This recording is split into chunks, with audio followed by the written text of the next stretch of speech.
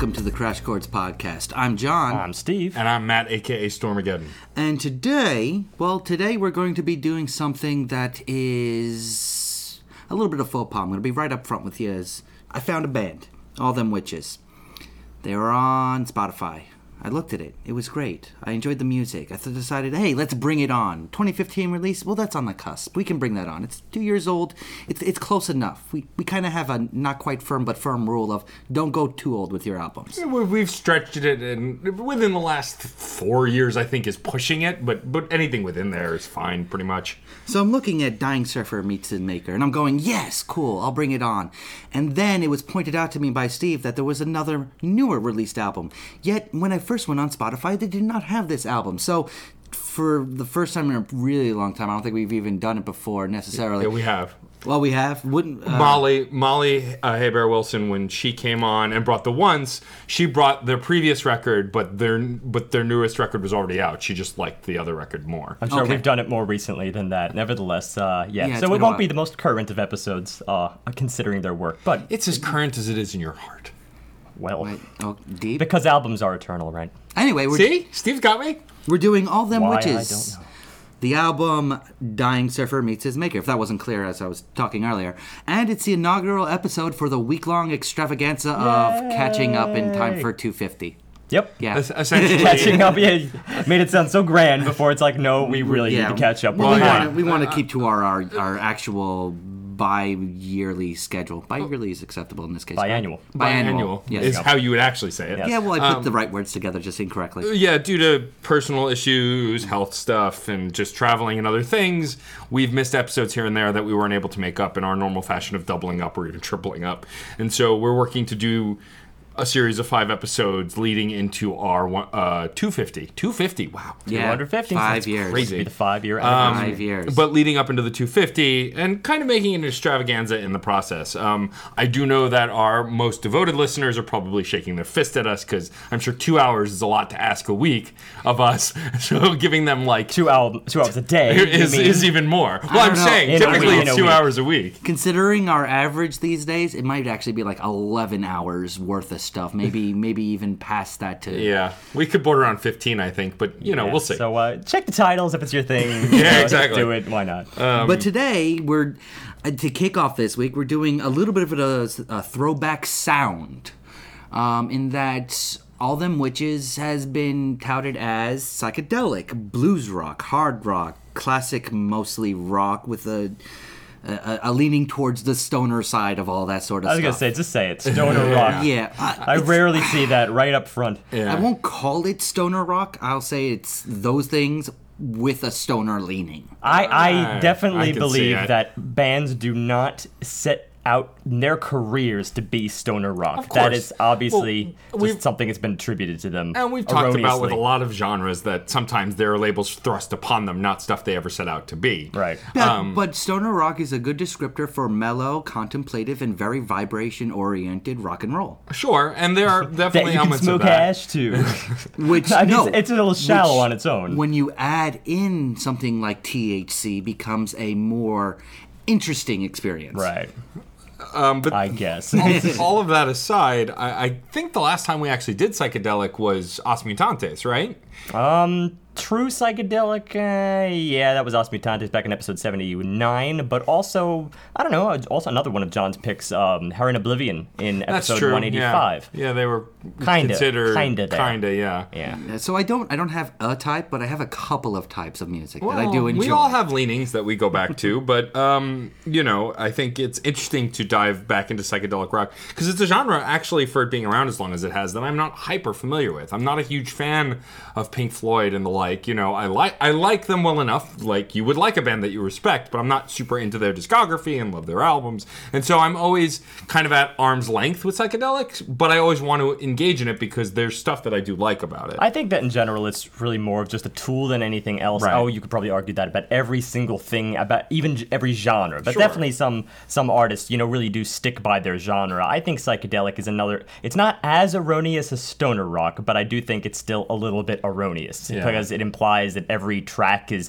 meant to just warp your brain and your mind when really it was just kind of a thread, a little offshoot of something that people already were kind of noticing was happening in prog rock, and that's just, I guess, some people went a little bit more straight and unified with it, and other bands went more visual with it.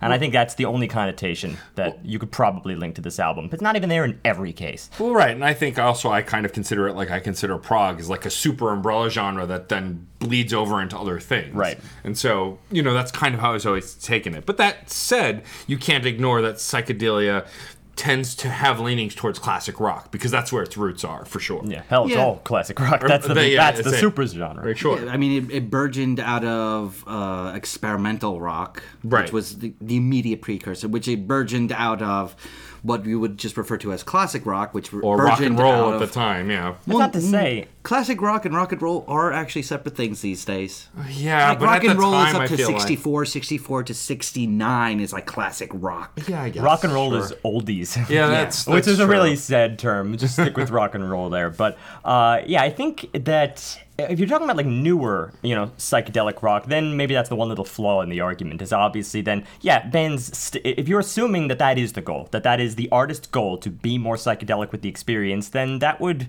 probably be against the artist's wishes to be lumped in with classic rock. Right. And say that, sure, that's where the genre was born per se, and maybe I'm a couple generations removed from that, but must it always go back to that? Must we always go back to the core origin of something even when it's drifted wildly?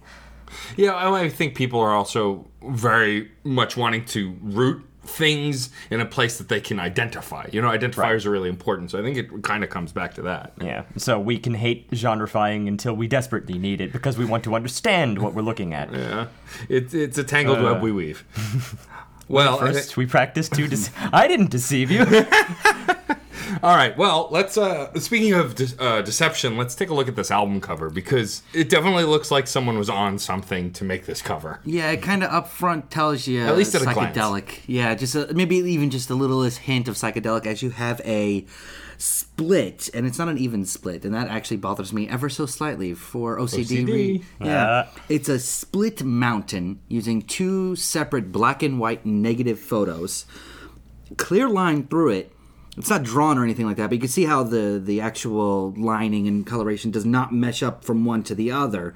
But it's a black and white negative photo. So and the top of the mountain removed. And the top of the mountain lines up really well, but the rest of the image does not. So there was some careful, positioning, as it were, for that. But the rest of it just kind of does set off your OCD because, like, the grass doesn't line up, and then there are rocks that are just cut in half. Well, I don't know. There's something a little curious about it because, of course, at the very bottom, it looks like there's an invisible line over which, it's a line of symmetry. Mm-hmm. You can see toward the bottom, like there's a perfect reflection of a couple of rocks and then the dust in between the rocks. It would be about like, I don't know, well, presuming you're holding like the jewel case, it'd be like maybe a centimeter or two off the bottom, and then draw that straight across from left to right parallel to the bottom edge of, like, you could see it. There's a whole bunch of reflections there. It almost looks like toward the right side of the other line, right? You can see these little, like, almost skeletons that are being flipped on one side. I can almost make out like a pelvic shape there. But that may not be what I'm looking at. It just almost kind of looks like it that way. But the band members, I'm pretty sure, are definitely there. On the right-hand side. On the right-hand side, yeah, just sitting amongst it. But you could easily miss that, not zooming in on the record cover.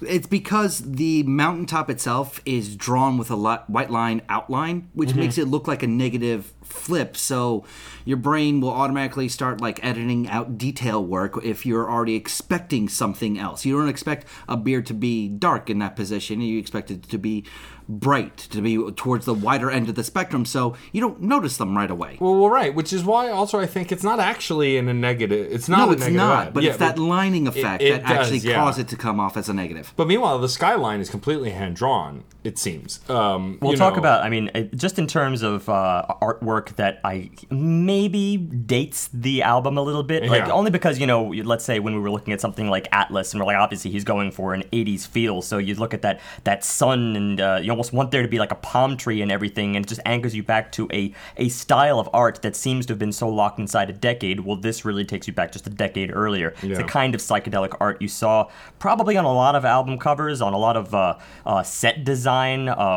funky TV set designs, in the backdrop.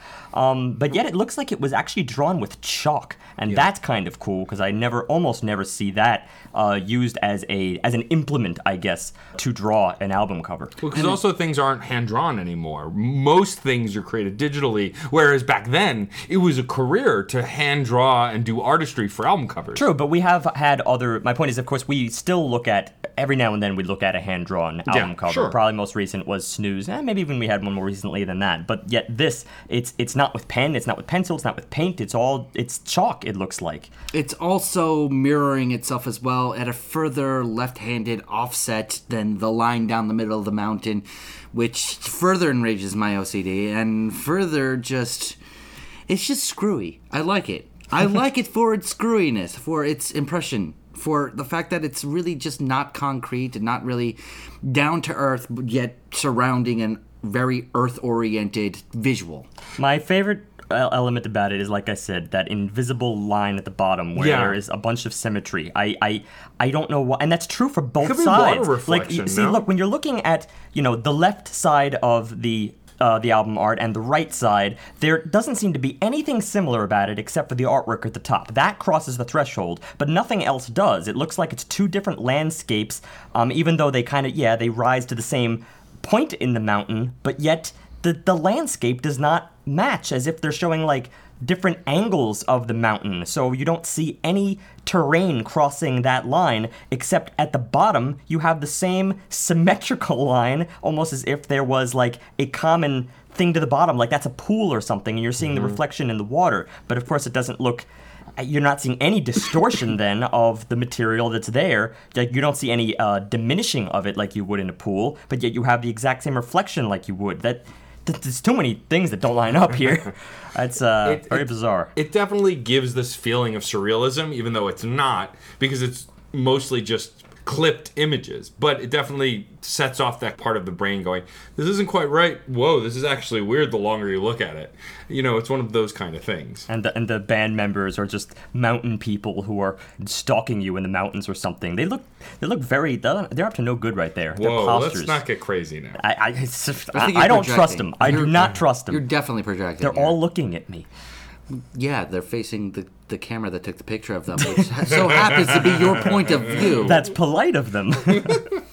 All right. Well, I think this is a safe point to shift into the actual album itself. And we start with track 1, Call Me Star.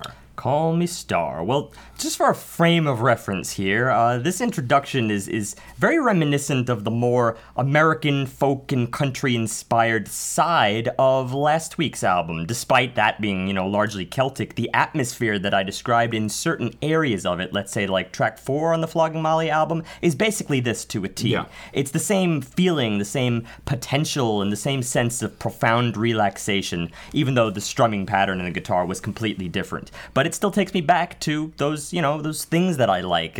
My favorite side of the Decemberist work, for one thing, and all of that ilk. A very Western Traveler feel. Yeah, Western Traveler, but I also can't put a place on it. I just want to say, like it could be Appalachia, it could be anywhere where you have a lot of time and room to think. And vastness. that room is really present in the vocals, and that was call. Wait for it. Me, like he's just breathing in and out 4 or 5 times in between each word, and each word is just a very soft vocal syllable that hits you. Like even some of the words that are multiple syllables have to be spread apart, so it's not falling, it's fall, wait for it, ing. I actually really like this approach because it becomes less about what's being said and more just using it as a musical accent on what the guitar work is doing, what the beat work is doing, and everything like that. It takes forever for him to get it out. Call me star, alone I take few upon my tongue. Call me straight, light upon falling, oh, the pale grows slow. That's like 2 minutes of material right there. Yeah, a minute and a half. Maybe, not quite, but still, it's It's quite, he takes his time with it. And there was something I really liked about his vocals, too. Other little connotations, even if you just take the syllable itself, his vocals come across to me as almost like that Jeff Buckley potential, or at least I hear the voice there. Doesn't quite go high until a little bit later, but it's, and even then the Jeff Buckley really comes out. But just his voice so far sounds a lot like it, and actually has many of, the song itself feels like it has the relaxing qualities of quite a few tracks off of Grace, starting with Mojo Pin.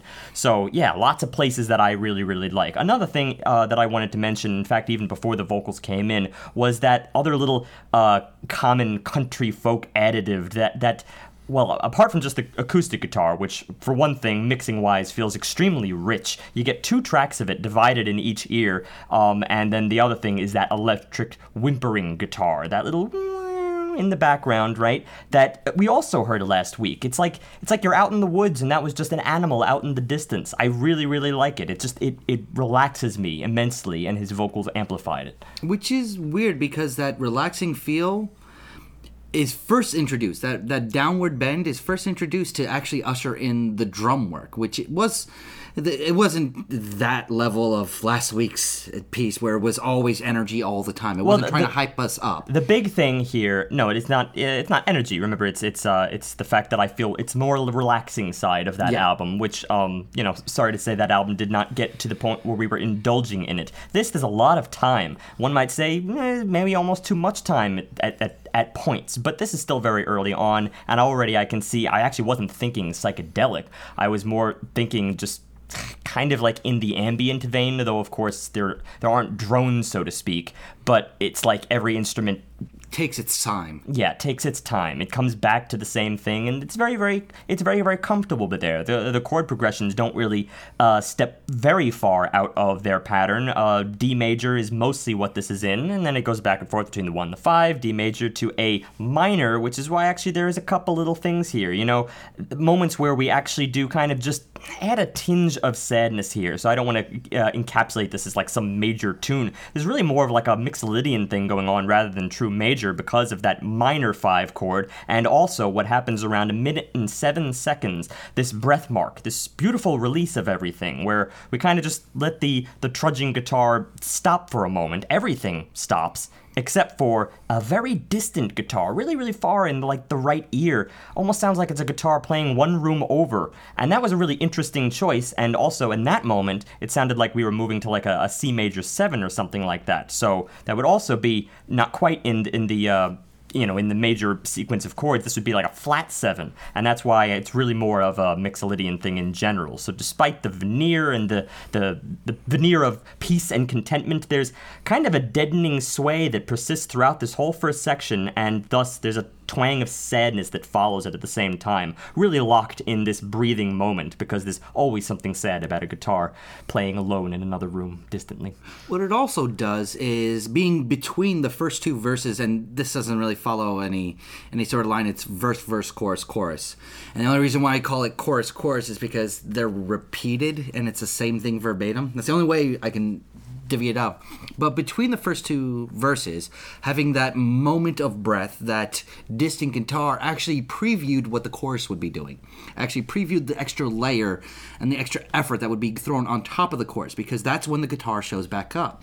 And that's where the vocals actually take a step up and finish sentences. That's where the Jeff Buckley moment really came out, and that's where even, Matt, who maybe wasn't on board with me in hearing Jeff Buckley in the individual syllables, can't blame him, definitely it impacts here, because of course Jeff Buckley had that beautiful falsetto, and here this guy is actually using that falsetto. So this was pretty nice. I will say, though, there are some buts here, and to quote John, there are buts. The drums were fairly static, and to create a backbone for the track, it served the purpose, but by the end, I was a little bored with them. I think that the track as a whole suffered from that a bit.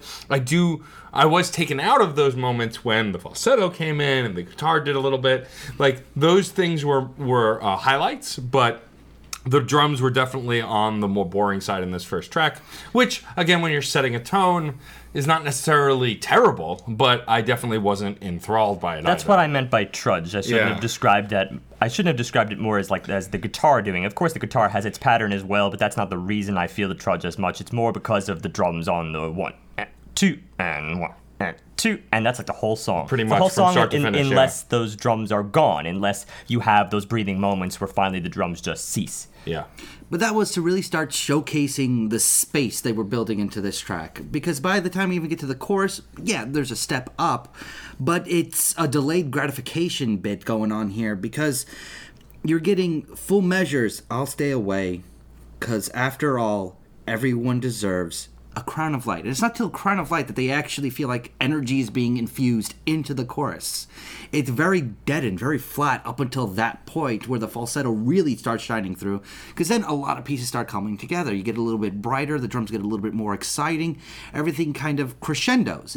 It's a legit straight up crescendo on crown, and then it drops right back down. It also felt like the vocals were doubled at some point. Like either it was him over himself or, again, two vocalists. I never quite know. But they rang so closely together that it made me think it was the same vocalist in two separate tracks, because you get this phasing effect. Like the sound waves they really want to be together, but of course they can't be, because that would be perfection beyond humans' ability to achieve that kind of perfection. And yet it sonically it comes across really, really nicely. They resonate, and I liked that choice. That was around 2 minutes and 18 seconds, and we do repeat that again, but yet the intensity increases toward the end, and I must admit that even though you can't get past the the 1 and 2 and thing, the just the volume level is quite high toward the end, because they've added a few other elements. I don't know if it's really a bass. It's like a boxy, gurgling rumble. It just makes this that kind of just coats the last stretch of this track. My guess is it's a bass, but yeah, it's not recognizable instantly as such. Yeah. I'm always safe with that stuff. On the whole, the track actually, for me, is flat. Is very flat, and I think it actually is positive for that. It really shows a very mellow nature and a very non-committal feel that I actually found to be interesting and enticing because of that. Because that's not something I would expect to be an opener, to be something that's the kind of the opposite of inviting. It's just not caring. It's not trying to put you off. It just doesn't really feel like it's caring too hard. And because of that, I'm finding it intriguing. I get that the drums are supposed to kind of support a numbing kind of dampening effect, but in the last third of it before the crescendo, I was starting to lose interest a little bit. The crescendo did reel me back in, and all in all, I think that it's a good track. I just think that maybe some kind of, maybe not necessarily playfulness, but maybe just some kind of changing in pacing, like a stumble or something, might have made it a little more interesting. It was more the fear lingering in the back of my mind, like, is this album going to put me to sleep? Right. I don't know yet, that was that kind of thing. Sure. I think this is a good place to go on to track 2, because El Centro does not put me to sleep, at least in terms of the fact that volume-wise, this really follows through on what the last stretch of last track presented. Now, El Centro, as I previewed when I first introduced this album last week at the end of the show, was the one that drew me in. Because it's unusual, at least in my experience, to find on an album with vocals an 8.5-minute track with no vocals, as a pure instrumental. And because when I did discover it, it was weird the first few times listening to it. I didn't realize it was nearly 10 minutes, or closer to 10 minutes than 5 minutes long. It was one of those tracks that didn't feel its length the first few times. For me, the first thing that really catches me about this track is, well, it starts with a drum rise. But a drum rise that you expect you get maybe 5 repetitions of, and then it breaks out into the jam or whatever else. What's interesting about this is, well beyond a minute, it continues to do that drum rise even as other instruments come in. It's like the drums are encroaching, and it's getting closer. It's getting closer. It's coming. and it was one of those things that after subsequent listens, I loved to hate. In that way, that something that drives you nuts still intrigues you. it was that kind of frustration, almost like blue balls of the drum kind, because there was no release for so long. It was so frustrating, but I kept coming back for more. And part of that frustration comes from the fact that they keep hinting at something's going to happen.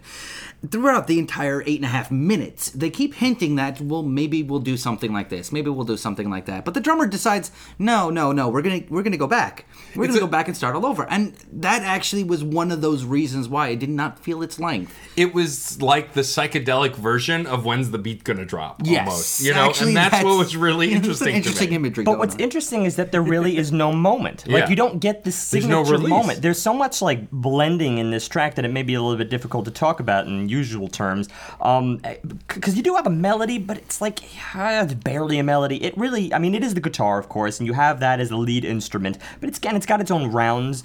But beyond that, it's really more. It almost feels like color because it doesn't lay down a theme-esque melody, if that makes any sense. It's really more just like note by note to kind of coat everything that's beneath it. It's prominent for sure, but it's not like it's that melody that's going to stick in your head. It's probably more like the riff beneath it that is going to stick in your head, or maybe even the drums. The drums, I think, actually, it's interesting that we go from, the last track where me and Matt are feeling kind of a little bit tired of the drums at this stage. Drums are easily, in this track, my favorite element. They feel expansive. There's tons of dynamics here. It's not just 1 and 2 and 3 and 4, and it's like a metal drum set for starters. It sounds like he's got half a dozen toms, and it's pretty impressive as to how that kind of maintains the interest throughout the track. And I don't mean like deeper into the track when you actually do have kind of a drum solo, because that's not even a definable moment. You don't really have a single moment in which the drums solo has begun. The spotlight shifts. Instead, you don't. The spotlight doesn't shift. It's more like they gradually get brighter on the drums until after some time has passed, you notice like, oh yeah, the drums really are owning the show now. But yet they were always the most interesting part, just to differing degrees. Well, okay, I'm going to do this a little bit of a time signature. I'm stealing a page out of Steve's book. This evolution, and there is a bit of an evolution on the upper register, on the forefront instrumentation. Like about a minute 20 in, we get this echo guitar that does show up multiple times throughout the track, but it's long, it's screeching, it's warbly, and for the longest time it's barely doing notes, barely doing a single chord along a full measure, or maybe 2, or maybe 3, and it builds up over the span of about a minute to actually start doing a pseudo melody, or just a play off of what the melody is doing. It's probably at that point that I described the melody that I did. Yeah, it's scattered, it's hodgepodge, but it's longer, it's warbly, it's screechy, it sounds kind of on the meaner side. And then at about 2.5 minutes in, that switches and it goes grumbly, it goes lower register, but it's still doing a similar idea with the same sort of effect, yet the caliber of noise is a lot different. Well, I also think it might be a different instrument, because when shortly after that, we start to get the beginnings of the drum solo that goes on for a bit, and we get that rumble starts to sound more bassy. I really think that it's the same kind of bass sound we were hearing in the previous track, but more honed in, closer to the mic, very crisp. And then somewhere between 3 minutes and 3.5 minutes, the drum solo starts. And I say somewhere between that time because, as Steve said, it doesn't really just start so much as emerge. I said by 4 minutes in, the drums have the spotlight for sure. By that point. But they do like 2 different solo starts before a real solo starts at about 4 minutes. See, at first I thought it was more just like a drum fill. Like this is really more just kind of like tying 2 sections together, and then we're going to get more guitar as the prominent instrument. But instead, that point never comes. It's like the drum fill that just goes on forever. It's a giant drum fill that lasts for about, the next 3 minutes or something. It's weird. I'd say perhaps up until this point, up until the drum solo, maybe even including it, I want to say this is a more true brand of psychedelia, only because it's like, whoa, man, the music is turning my brain, there is no theme per se, it's all just, it's pure atmosphere, and you just kind of want to just like go along with the motions of it. But yet I also don't want to completely oversell it just on my own interpretation of this track, because although it definitely has energy going for it and has woken me up from the last track, it is a jam in C major, or rather, again, 6C Mixolydian, because that's really more what they want to be here. And then also every once in a while they'll throw in a flat 2, just to kind of hammer home, yeah, this is really warped, man, because that flat 2 sounds extremely out of place. But beyond that, perhaps it does beckon a little bit of that discussion, a revisitation of the discussion that we have had on previous occasions about jams, tracks that are in their entirety jams, because I really do not see much of a theme going on here. Yes, one can argue, and probably would be correct, that guitar melody is the theme, but it's not a memorable one. I think it's all more about atmosphere than about, hum that tune later. That's not what they're going for in this instance. They just want you to be lost in the moment. And that's what this track requires of you. If you are not lost in that moment, then this track has failed to that extent. I was lost. You were lost. I was completely lost. Not yet. But I'm going to admit something. Let me just admit something quick. It was more successful on speakers than it was on headphones. In other words, I'm listening by myself, and I'm a little bit overly judgmental, perhaps. Listening with you guys, clearly saw that you were lost. Maybe there was some projecting there. Yeah, actually, this would maybe be really good concert material. I could see it. At 5 minutes in, a guitar solo officially starts, one that was previewed 15 seconds earlier with the guitar yelling coming back in. That mean upper register. 6.5 minutes in, it decays down to a rumble. We lose the kick. The kick is gone now, the major beat. And it's just light snare, a little bit of hi-hat, and a lot of echo distortion. 7 minutes in, the drum power chord.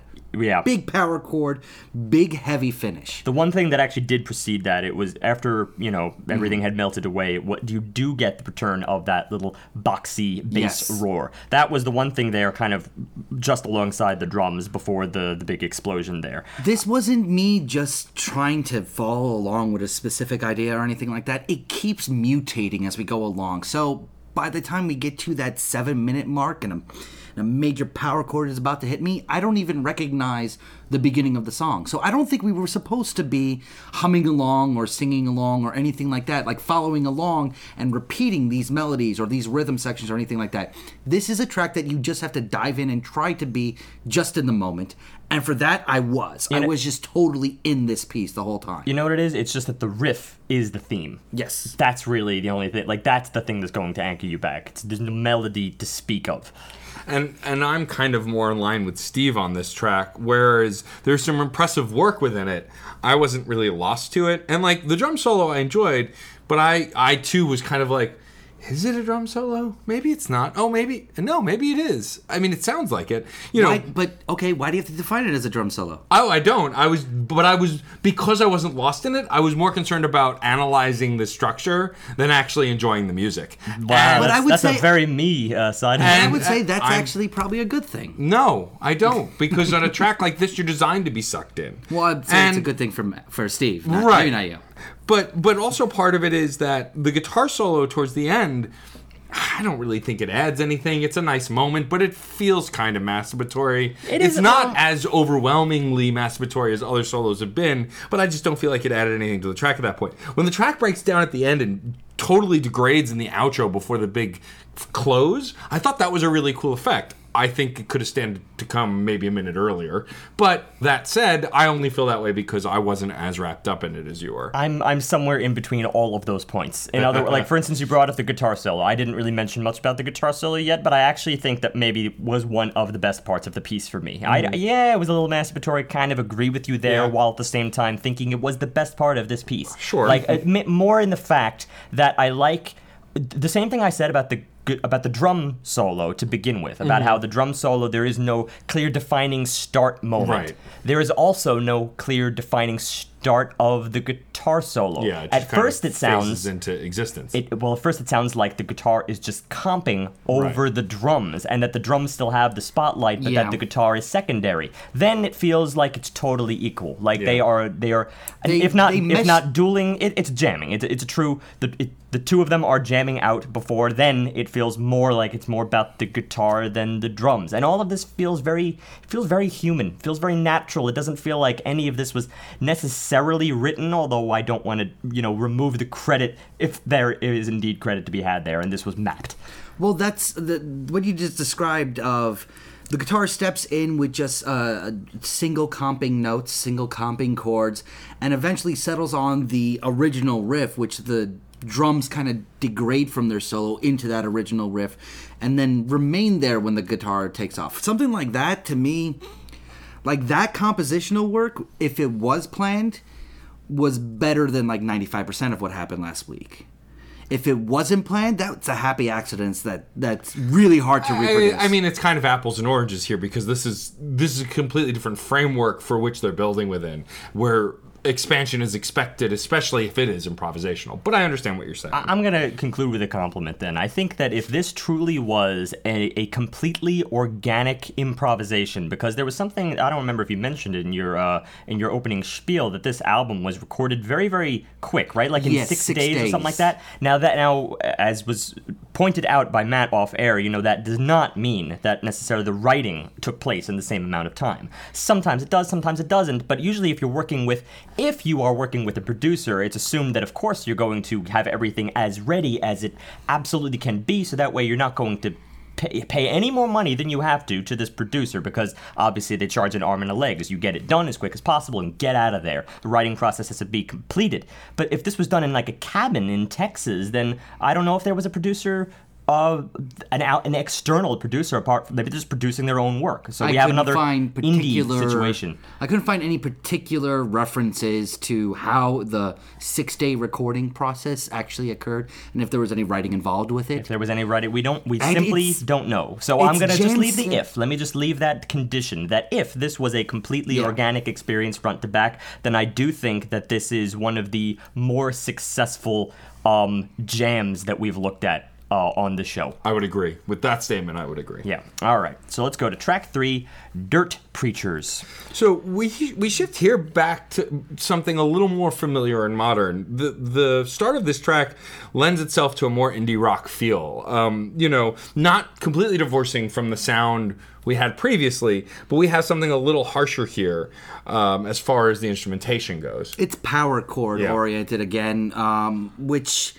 It's dirty, it's mean, and it's trying to fool around with the pivot, going higher register, quivering, dropping back down, jumping back and forth with it, until it finally jumps into the track itself, into the full band showing up, the rest of the instrumentation showing up with the vocals, the drum work, everything. The more fast-paced verse that, obviously this is more of a running pace, so definitely, they're waking me up a little bit. If I did have a little early critique here, it was the fact that the verse goes by kind of in the blink of an eye. We arrive at that chorus very, very early. The twist your fingers called you a star, but I want to read the part right before that. Everything I see is sacred. 5.0 holds a spoil. Mother Mary, rearrange me, help to go through southern soil.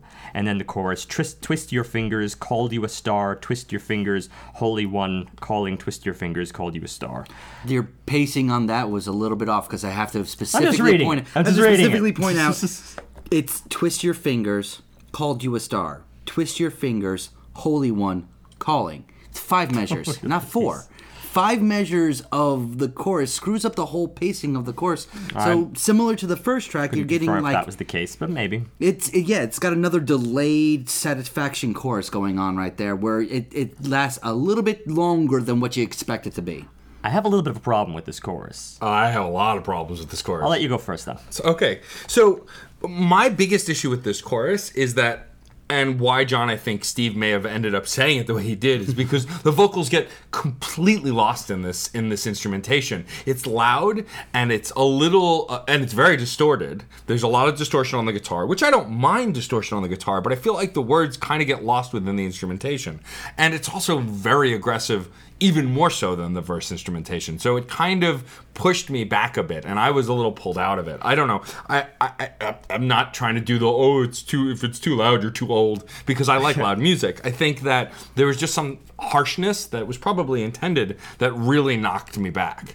I was exact opposite. Like, I don't feel like it invited me in or anything like that, but that harshness didn't affect it at all. And I was able to get it on my first go. Like, I was able to understand it on my first go. I had no problem with it. Yeah, I'm somewhere in between. I think. Oh, of course I'm in between. No, in this particular case, the reason why is because I don't think I had any enunciation issues. I agree with the fact that there was a lot of distortion there, but well, obviously that's just a statement of fact. I don't know if it really muddled the lyrics, but I do know that these lyrics are not grabbing me in their own right, which That is I why will there was a agree with, subconscious thing going on where sure. I may have been hearing, but I wasn't listening. I think the paced lyrics in the first track had more impact because of that pacing, whereas here, rushing through the verse and chorus, it just falls past me, and Right. I'm distracted by the distortion.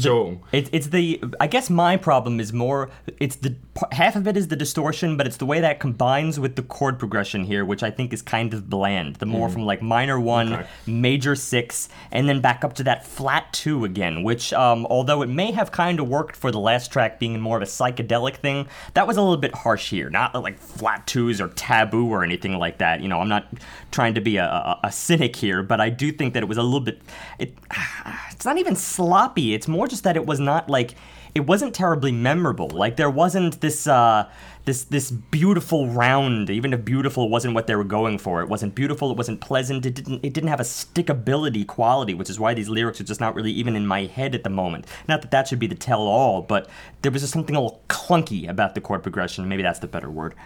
I'm not nearly that harsh, but I will admit, yeah, I wasn't particularly grabbed by the lyrical work itself. It was more, I was enjoying his vocal expression than anything else. But we're really only talking about the A section so far. Yeah, then let's go to the dirge, as I'd like to call it. Which is funny, I thought it was a bridge at first, but then it went on long enough that I was like, nope, B section. But but I really, the instrumentation of this dirge, and I'll let you finish your thought in a second, Steve, but I just want to say this, the instrumentation of the dirge really did feel like a bridge at first, because of the way it slows down. You think in an intense song like this, oh, it's going to slow down, and then the drums are going to pick up, and then it'll link right back to the end of the song. And it didn't do that. No, it occurs about halfway through the track as well, and is the second half, the latter half. The whole early section was in 4, and then we go into some very interesting time signatures. I do believe they yanked the tempo down. I wasn't exactly sure what the tempo shift was, but of course, the second you shift to the first measure, at least, being in 6, then, well, this is our classic, that heaving sensation that it feels like we've been seeing a lot lately, well, so when everything is in 6, especially at that pace, that 1, 2, 3, 4, 5, 6, you can get a little bit lost in it. It's easier to get lost in it because it feels, even if it's not necessarily that much slower, it feels slower because that measure allows for more of a pulse on the 1 and the 4, right? The 1, 2, 3, 4, 5, 6, and those pulses are much farther apart than the pulses you get in a more compact 1, 2, 3, 4 setup. But, and here's the great but of this section. The great but is it's not just in 6. Because it's a lie. It's an illusion that you're going to be lulled in, because it's not 6. It's 6. This is the best I could figure out here, because it's a measure of 6, and let's assume 6/8. I even want to say 6/4 because of the pace, though. Let's assume 6/4 time signature. Then there'd be another little 2 beats, a little 2 beat remainder there. And I believe you have to count that separately, because if you were, obviously you could add them together and just count this in 8, but that would be incorrect, because if you're just counting it in 8, then you wouldn't have a pulse on the 1 and the 4, and that's what anchors it back into a triple meter kind of thing. So that just leaves room for a separate 2/4 measure there. 6/4 and then a 2/4 measure. And then we repeat that round again. 6/4, 2/4. And then after that, you do another measure of 6. Are we going to go back to the 2? No, not quite, because here we add another measure of 6 just to keep you in that heaving motion for a little while before finally you get a 3/4 measure remainder, and that's the one that actually brings you back to the beginning of the entire cycle. So overall, it's 6, 2, 6, 2, 6, 6, 3, and that's your cycle for the remainder of the piece, as far as I can tell. And flow like that actually reminded me of Queen of the Stone Age, because in a lot of their more psychedelic tracks, they've done that kind of a thing where they heave you that way and kind of throw you off balance. Also, the way the guitar is being played here is very woeful, which also reminds me of Queen of the Stone Age, especially the album that we reviewed, because there's that sense of woe and moaning almost in the guitar. The Lost Ship at Sea or something, I don't know. And put those two pieces together, and it sounds almost like dystopian to me. Yeah, I can see that. I think also, I really dug the B part, but I didn't... I could have the B part isolated and be perfectly happy. I didn't see a need for the A part personally. But I don't From see there, them- let's go to the lyrics, though, because the lyrics at the very, very end, at least the only lyrics that exist over this tail end section are, "Come all of you to my arms, asking for nothing, asking for anything. Come all of you to my arms, asking for something, asking for anything. Come all you hungry children to my arms, searching for something, searching for anything. Come all you hungry children to my arms, asking for nothing, asking for anything." A good little throwback to the beginning there, because that keeps changing. But the first time you heard was asking for nothing, asking for anything, and that's the last one you heard as well, with some somethings in there. So there's desperation for sure, which fits everything that Matt just said. And yeah, I really do like the way the music brings this out. I'm not saying that I was like feeling that in the lyrics necessarily. Again, the lyrics are kind of off my radar in my experience with this band so far. I can't really say why that is. It's just because just the melody isn't terribly memorable, but I'm more lost in the ebbs and flows of the instrumentation. That seems to be where the strengths are. And the vocals are still being used more as instrumentation to my ears than as conveying information. It's not just your ears.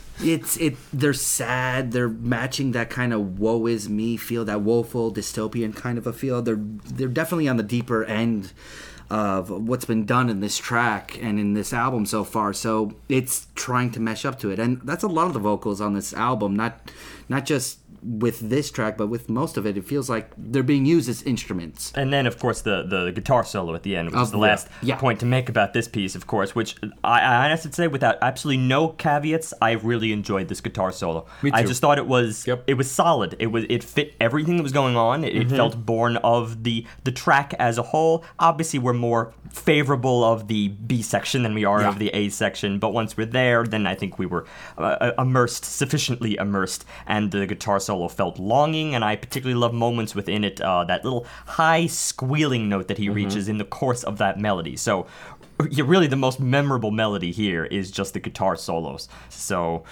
that's my takeaway. Let's go to track 4. This is where it falls apart. That's not good.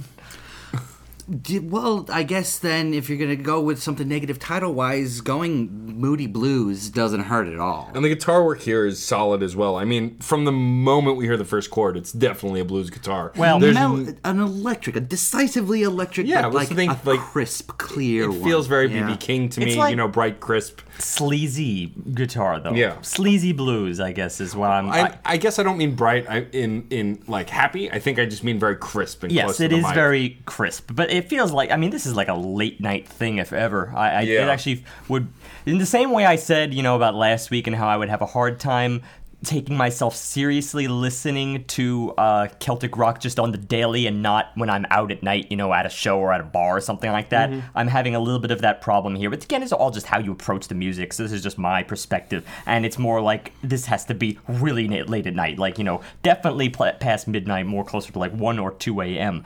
To even take a step further as far as the visualization that I get, the visuals that I get from this entire track, I feel like I'm having a one-night stand back in the 70s. This feels like just a miserable evening where it's just out of necessity, or you're doing something you shouldn't be. I don't know. I'm not saying this is anywhere in the lyrics here, because the lyrics are precious few, and they're delivered in a manner you'd also really only get around circa that time, maybe even earlier. Almost like a Jim Morrison kind of setup here. But at the center, something the beast was its spinning heart, the heart of wonder, a heart of stone, a heart of stone.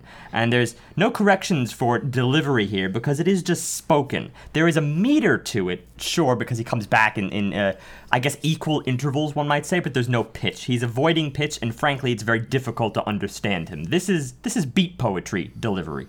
And you have the harmonica as sort of a counterpoint to what he's delivering in that beat, because the harmonica is still fitting the sleaze extremely well. It's still fitting the blues very well, but because of its higher register, just naturally, it's kind of that neon but a little bit smoky brightness shining through on top of everything else. The bass actually starts being a little exploratory. It's not doing just steady 1 1 1 1 1 1 1 1 2 2 2 2 2 2 2 2 or anything like that. It's walking back and forth and going up and down. The drums are the steadiest part, but every 2 or 3 measures there's a little bit of flair, because it's very even. It's 4 measures. Every 4 measures, or rather the 4th measure, is kind of that is the drum fill. This is kind of like what we we wanted before in drum fills, and it turned out to be a giant drum solo. Well, these are true drum fills that we get pretty much for the entire track. These transitions where it's just a lot more dynamic than the usual trudge. So we go through a phase of that guitar work, the harmonica, vocal stepping in, and at the end of the vocal work, a lot of times you get that bass kind of flare up. Throughout all this, the drums are being used as a transition. We eventually go into a very crisp, very clear guitar exploration, and all over the course of about 16-ish measures, we then sort of repeat this cycle. Now, the first 2, 3, 4 times for me, up until the 5-minute mark, because each time these cycles come back, next time we get the harmonica, it's not going to be the same thing with the harmonica. They're like ditty solos. They're mini solos on top of everything else. Or when the bass shows up, it's a very mini little solo exploration. The drums are the only thing that is truly repeating itself, and only because it's repeating a fairly long grouping of measures. It does this a lot, and 5 minutes through, I'm still thoroughly enjoying it. Still really enjoying this piece. But that's really the marker I'm going to say it starts to wear on me. Earlier for me. Much, much earlier, I have to say, this piece started wearing on me. This is actually the first instance where I have to say the 6 feel is really not working for me here. There's something about it that is just a little too... I think heaving would be an overstatement in this case. The constant, 1, 2, 3, 4, 5, 6. I get it, and I don't know. Obviously the melodies that they invent over that, most of them locked up in just the color that comes from the harmonica. It's nice, but I guess there's nothing that's holding my attention particularly. Only the drum fills are kind of like, yeah, that's great stuff. Expand on that, but that's where they shine, is in those moments. So to me, this was just kind of a lackadaisical track. For me, the previous track, the second half I enjoyed. The first half I could leave. Here, the first 2/3 I like. I'm closer to John. About the 5 minute, yeah. But maybe around 4 minute for me. But then for sure, the tail end of the track just feels... it feels like the same problem I have with a lot of improvisational tracks, where it just goes on and on. It just plays around, it fills the room, but it doesn't really go anywhere. I think what really kept this track in my favor, at least initially, is that having a Steve moment and very much being taken to a place musically that before the lyrics even came in, I had a guy with a guitar, a cigarette, a broken heart, and a story to tell. I got that all from that initial guitar work in the very beginning. And you don't feel like it ever really got expanded on. No. There's nothing apart from that kind of stereotypical visualization. The problem is it stayed that through the 7 minutes, and if that were on a stage in an actual club... in the club, you'd get bored too. You'd be like, "What's next? Do something else." Yeah. I get it. You're sad. Expand on the story. I have a hard time hearing these lyrics. That's for sure. Well, I'm not 100% sure the lyrics were truly supposed to be heard so much as just like a setting feeling. Yeah, I'm sorry, but I'm calling BS on that. No, I always take issue with that. Obviously, if you say yes, use the vocals as an instrument, but he is no instrument here. He's like an invader to this song, to this piece. I'm gonna call bullshit on your bullshit, I guess, because the mixing up into this part of the album has been really on point, with some really unusual sounds coming and going. Who's talking about mixing? The fact that the vocals are mixed at a level that makes it so difficult to understand, I think, was a conscious choice. That's where I would actually lean towards. It's a setting piece more than anything else. I am not... Let's get something straight here. I recognize that it was a conscious choice, but I am questioning that decision. Okay.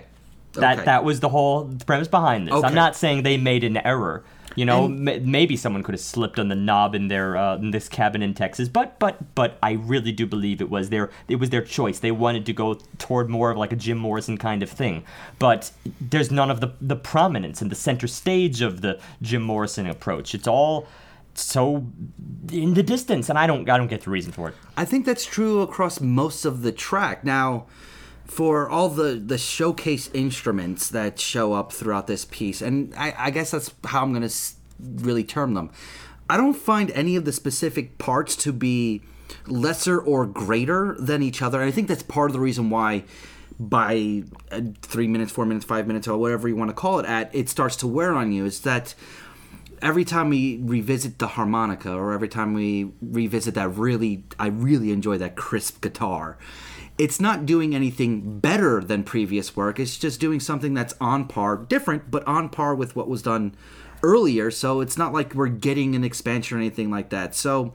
I think the component sections, the grouping of measures, if you want to go by the drum sections, I feel like it's a solid plateau throughout the piece. Now, I like the idea of each individual instrument. Yeah. In the same way that some, stereotypical image can make your head run wild with what the stories might be, but at this moment I have absolutely nothing. So for me, I guess I stayed with the circling that we were doing here for longer, but I definitely concede we were doing a lot of circling on this piece. Yeah, I think that the big problem here is that while I had an initial emotional connection very strongly, it stayed there. There's no development of it, and because I was hooked emotionally first, you need to grow on that. If you hook someone emotionally and then go nowhere, they're going to get bored and walk away, because emotion is so instantaneous and so fleeting that you can't just stagnate with it. And because very often music is based on the principle of,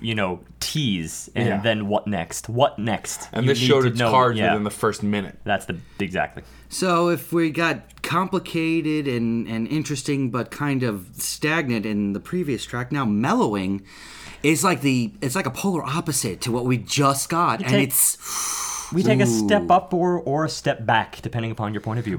Both. We do get something very cliche in the very beginning, though I'm a sucker for it. It's a 4 count, 1, 2, 3, 4, which our favorite Decemberists do plenty of times throughout their career. And so, it's a cliche, but not something that I want to hate on. Oh, one minor thing on the previous track, just really quick before we go into mellowing, is that it's a blues track, and there were hints of blues in the album up to that point, but it still felt a little out of place for me. Not completely unheard of, but definitely for sure, like I kind of raised an eyebrow at first. But then I got invested, and then I got not invested. And see, that also has to do with expectation, because, when we were discussing psychedelic properties, I suppose, to me, that wasn't as odd to get a track that was closer to the blues, just because I see all the things that were under that umbrella at any point in its entire history as a genre. Whereas I'm not familiar with it as much, so I may be more surprised by that. Okay, well, track 5, mellowing, at least you'll get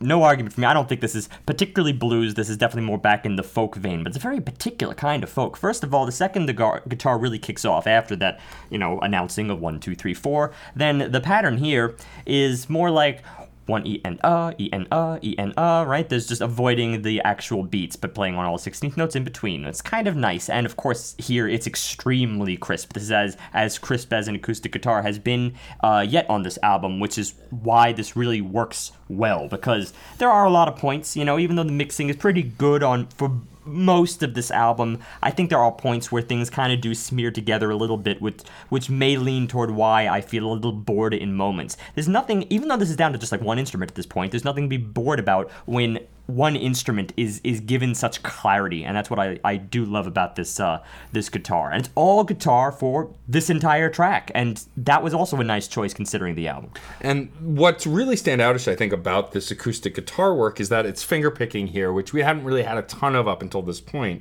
It was more chords, whereas here we get the finger picking that plays around more within the space that it's given. And while Steve said folk in the beginning, I started to hear, and truly the song in the band I'm going to link it to just now, that song was fairly folky, westerny, Appalachian-y anyway, but to me I'm reminded of like Bon Jovi's more acoustic stuff in the early days, like Warrant and Wanted, Dead or Alive, that kind of a thing, and where it has that kind of western roaming feel, which is definitely present here. There is a lot of connectivity. But that's only for certain sections of it, because you could really just divide this into 15-ish sections of guitar work, because it keeps changing up what it's doing as a riff. Like its emphasis just keeps fluctuating. It doesn't really change key, but the chords keep getting muddled up and changed up so that you have happiness here, and then it gets a little more dour, and then it steps it back up. Like the way it ascends, the way it descends, and then it'll stay there for maybe 2 measures, or maybe 4, or maybe just a measure, and then it'll come back to it later on. Like the riffs themselves aren't anything particularly in their ideas unique, but the way they're being grouped together and played off of one another, the way it's evolving it's a difficult thing to do, is to keep my attention with just one instrument for such a long time, with no vocals, no real beat other than the pulse you're feeling with the guitar itself. And the chords. The chords are also, they're really what's pushing this along. I feel guilty for not sort of breaking down this piece because it didn't immediately warrant that it should need that, and yet it really did, because I think it was the only way to really understand the way these sections are broken apart. Like, for instance, what I could call almost a part B, or perhaps even part C by this point, is where I noticed, and this is the best way I could describe it, though this won't be very specific, it starts to get a little bit more legato, which is, a little more connected, as if the guitar were actually singing. So you hear like the highest pitch in the guitar, which is basically your lead melody. You feel that flow a little more from one note to the next, as if that was your vocalist. So the guitar is really doing as much in its 6 strings there as a piano is expected to do, covering all bases, covering all lines, which is why it makes for such a compelling solo instrument. But of course, not every style of guitar approaches it this way. This incorporates a lot more, I would say, from classical guitar tradition, and we do not get that a lot. Yet for those sections that really do flow together, the guitar itself still feels very staccato, still feels very specific and paced and following a path that you may not see right away, but this journey it takes me on, it holds my attention the entire length of the track. That is what was so amazing for me. As good as the picking itself was, the fact that I kept experiencing new things and kept wanting it to go different places without desiring a specific place is what really enamored this track for me. Well, you know what it is, guitars, of course, they're inherently staccato just because of the way you pick, know. Obviously, it's going to be staccato. It's hard to avoid that, frankly, but there are ways of playing that bring out more of a legato melody in moments. Obviously, just pull-offs from fret to fret, and I felt that definitely more around what I would call either the part B or part C. I guess you could even say either part C or part D, again, because there's some ambiguity here as to whether a section truly begins. For this, I would have need to transcribe the chord rounds. Nevertheless, the last section that I noticed in the piece really brings out the deep end. Like, it feels almost like the guitar was tuned down, because, I know it only goes as low as an E, but it felt even lower than that. I could be wrong. But, there was just something about the range here that was equally as compelling as the dynamics, because also I noticed it's not completely like lockstep. I felt like there were moments where he pulled a little bit of a rallentando, which is like you slowed down for a moment, almost like it's just a couple of beats, and then immediately right back on tempo. Just that little bit of looseness, which again you mostly only get in solo performance, because the only person you're held accountable to is yourself. Track 6, Open Passageways. So we lean back into a classic rock feel here with this track. I think from the very start, it's not really throwing any surprises at us like maybe the previous 2 tracks did in what intrigued us.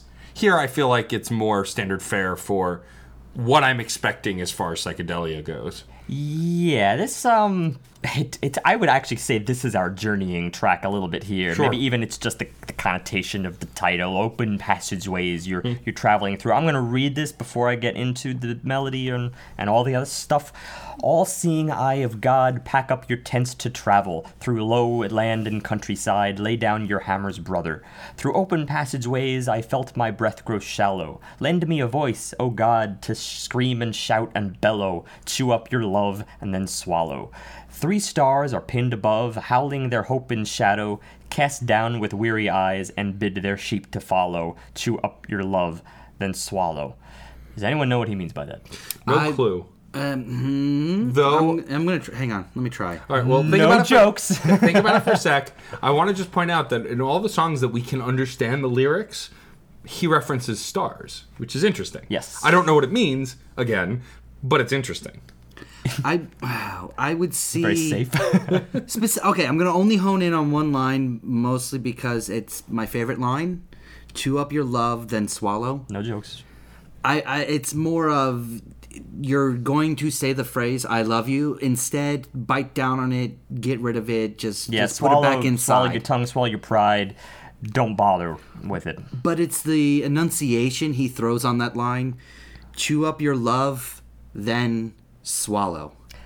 It's another use of space in his lyrical delivery that I really enjoyed, and this is one of my favorite ways he uses that space work. The more you say it in a disembodied sense, the funnier it gets. But nevertheless, in the music, I really, really liked this. I actually think this was the only true, like, stickable chorus in the entire album. And that's not like, a knock on the album as a whole, because that's not what the album was going for, obviously.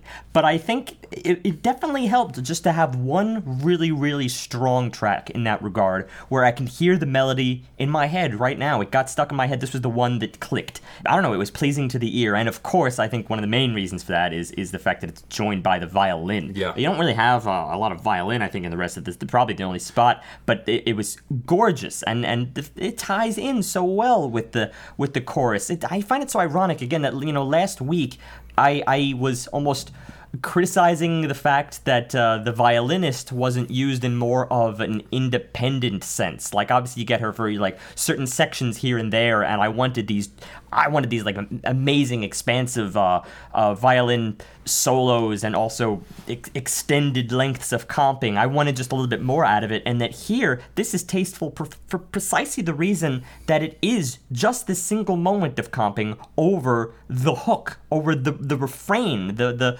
highlight of the track, and then the violin. It's still there throughout the majority of this track, but it's used in a specific sense, and I don't really find myself wanting more of it. I think it was just enough, the right choice. Right. I think that the big difference here is that we don't really get much of it on this record, so it's very easy to see here that it's used well. Yeah. Whereas if we got it throughout this whole album, we might feel differently. The second you're accustomed to something, if you give a mouse a cookie, and maybe that's it. I don't know. But I do want to talk about too how particularly the guitar and the violin, when they comp each other at that moment, it almost sounds downright medieval, just in the way that it blends together and gives that kind of old-timey feel. And it's not just in that instance, because after the first chorus, post-second verse, when the guitar does get a little bit more solo and standoffish, it still has a little bit of that flair, and seems to like revisit it and immediately retreat from it. I like that orientation, that it just keeps hinting at it, with or without the violin. Definitely when the violin's there, but without it, just a little, just like a frame of chords, a little section of chords will sound medieval, and then it immediately goes back to something rock. And that's what I really like, is that it doesn't change the entire structure and feel of the song. It just changes those moments, and I think it makes the song the better for it. And there are other references here. I remember early in the track, something in the chord progression here, just like one to the next, it sounded so Stairway of Heaven. And actually, there are a couple places where I was taken directly back to Led Zeppelin as a whole, and I think it was only here that I noticed there is really kind of a Led Zeppelin-ish, or one side of Led Zeppelin-ish feel to this album, that, it's not just psychedelic. It's that particular era, and maybe that almost implaceable side of classic rock, that this band is really what, and that includes the blues, frankly, that even you felt was a little bit out of place. That is the umbrella where this does really fit. That's the niche. Well, and also, you got to think, you're comparing it to Led Zeppelin. Jimmy Page was very well known for both using guitar and violin and other strings. Pretty much any string he could get his hands on, he would use. And also, he had some, medieval affectations at times. Right. And so these definitely line up as far as blending tools. I think as a whole, the song... It's funny. The song as a whole, I think, is more memorable, but I think specific moments that I can hone in on besides those strings, those medieval moments, are less memorable. Which is weird, because one of my favorite parts was when the strings were used without the guitar. Right. And that was the beginning of verse 3, when it's really just like the kick drum and strings, just holding it down. And it's a little E, but it gets kind of on the epic side, where it feels like it's trying to do majesty and trying to do There's big, a sense grandiose. of that. Yeah, I can see that. I think it actually helps to have waited this long before I get that hooky chorus. Yeah. Like, you know, we didn't really again, get a ton of that if you don't here. get that and you're just getting atmosphere and mood, you're feeling like, well, where is this going? Then finally you get one. Just one. Had every track actually included this, I wouldn't have maybe felt this to this extent. Right, yeah. But, you know, and you bring in the violins. I think this ended up being one of my favorite tracks in the album, and at least it was a really good pair with It's mellowing. up there with it's up there with mellowing, and I think that again within the confines of what they do, they're doing it well. But it's not on the broader scope of this track and a lot of the album so far. It's not stuff I haven't heard before, and so that's where I'm starting to run into some issues as we continue throughout the record. I have the minorest of critiques, almost not even worth saying. The very, very last bit, the little picking guitar outro, it was detached. I didn't like it. It was random. I didn't get it. That was a very yes thing to do. The band, yes, that's the kind I of feel like things that's they a would compliment in the end, though. do. There are other areas where that's a compliment. This is one where it's not a compliment. Okay, fair enough. Track 7, Instrumental 2, Welcome to the Caveman Future. Here's another thing like last week where we have a 2, but where's part 1? Was there a part 1 in a previous album? Well, We don't know that. Pick one of the instrumentals that Right. came before on this album. And that was part 1. Yeah, okay, there you go. So it's all implied. Okay. Instrumental 2 has some of my favorite picking on the album. Aside from mellowing, it starts off almost melodramatic in its beat work.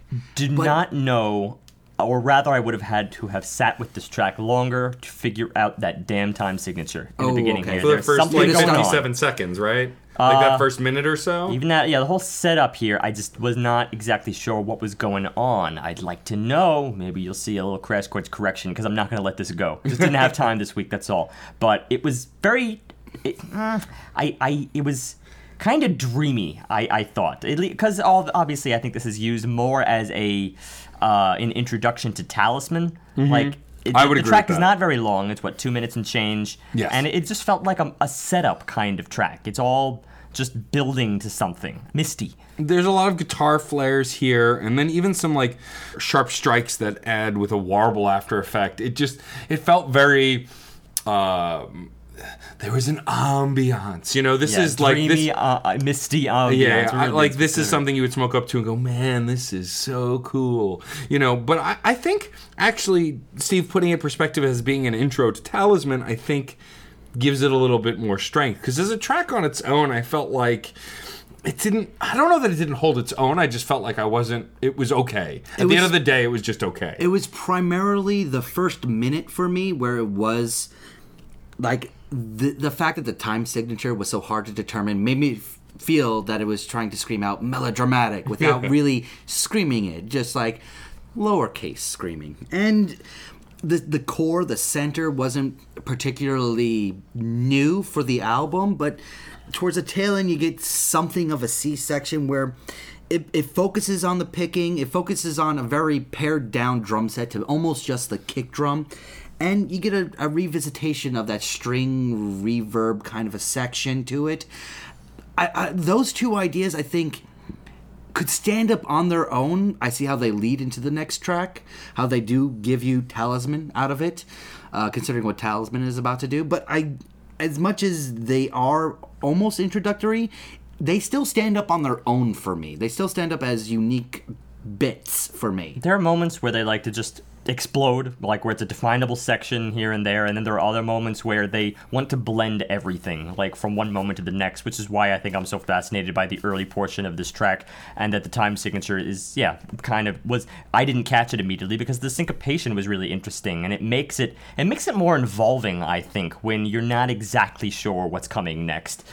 Whereas for me, the outro, how it mellows out and leads into Talisman, I think gives the track some strength there and supports Steve's this is an intro to that next track argument, or statement as it were, since we're not arguing with him.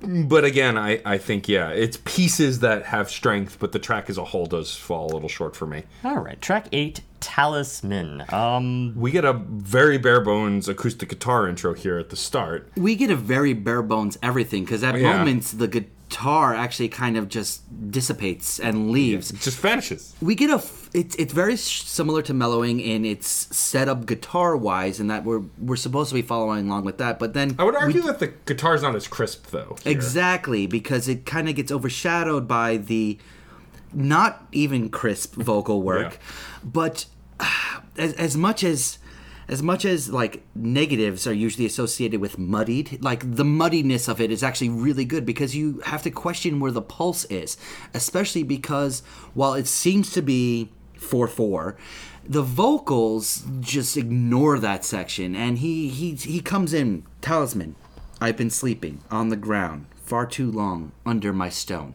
So he's, for the most part, coming in on the 1 of that pulse, but also the 3 in moments, also like the 2 and in moments. A lot of times on the 4, he changes it all the time. I love this section. I can't commit love this to beginning. it, and he can't commit to it, and that's all intentional. In this sense, it really is more like the sparseness of it is similar to track 1, and how we only got like a syllable here and there, and he's waiting for this long reveal of the full entire phrase, and it takes a while for it to come to fruition. But it's very interesting in the way it was written, because yeah, of course, we're all just locked in 4 here, but the melody kind of just comes in wherever he wants.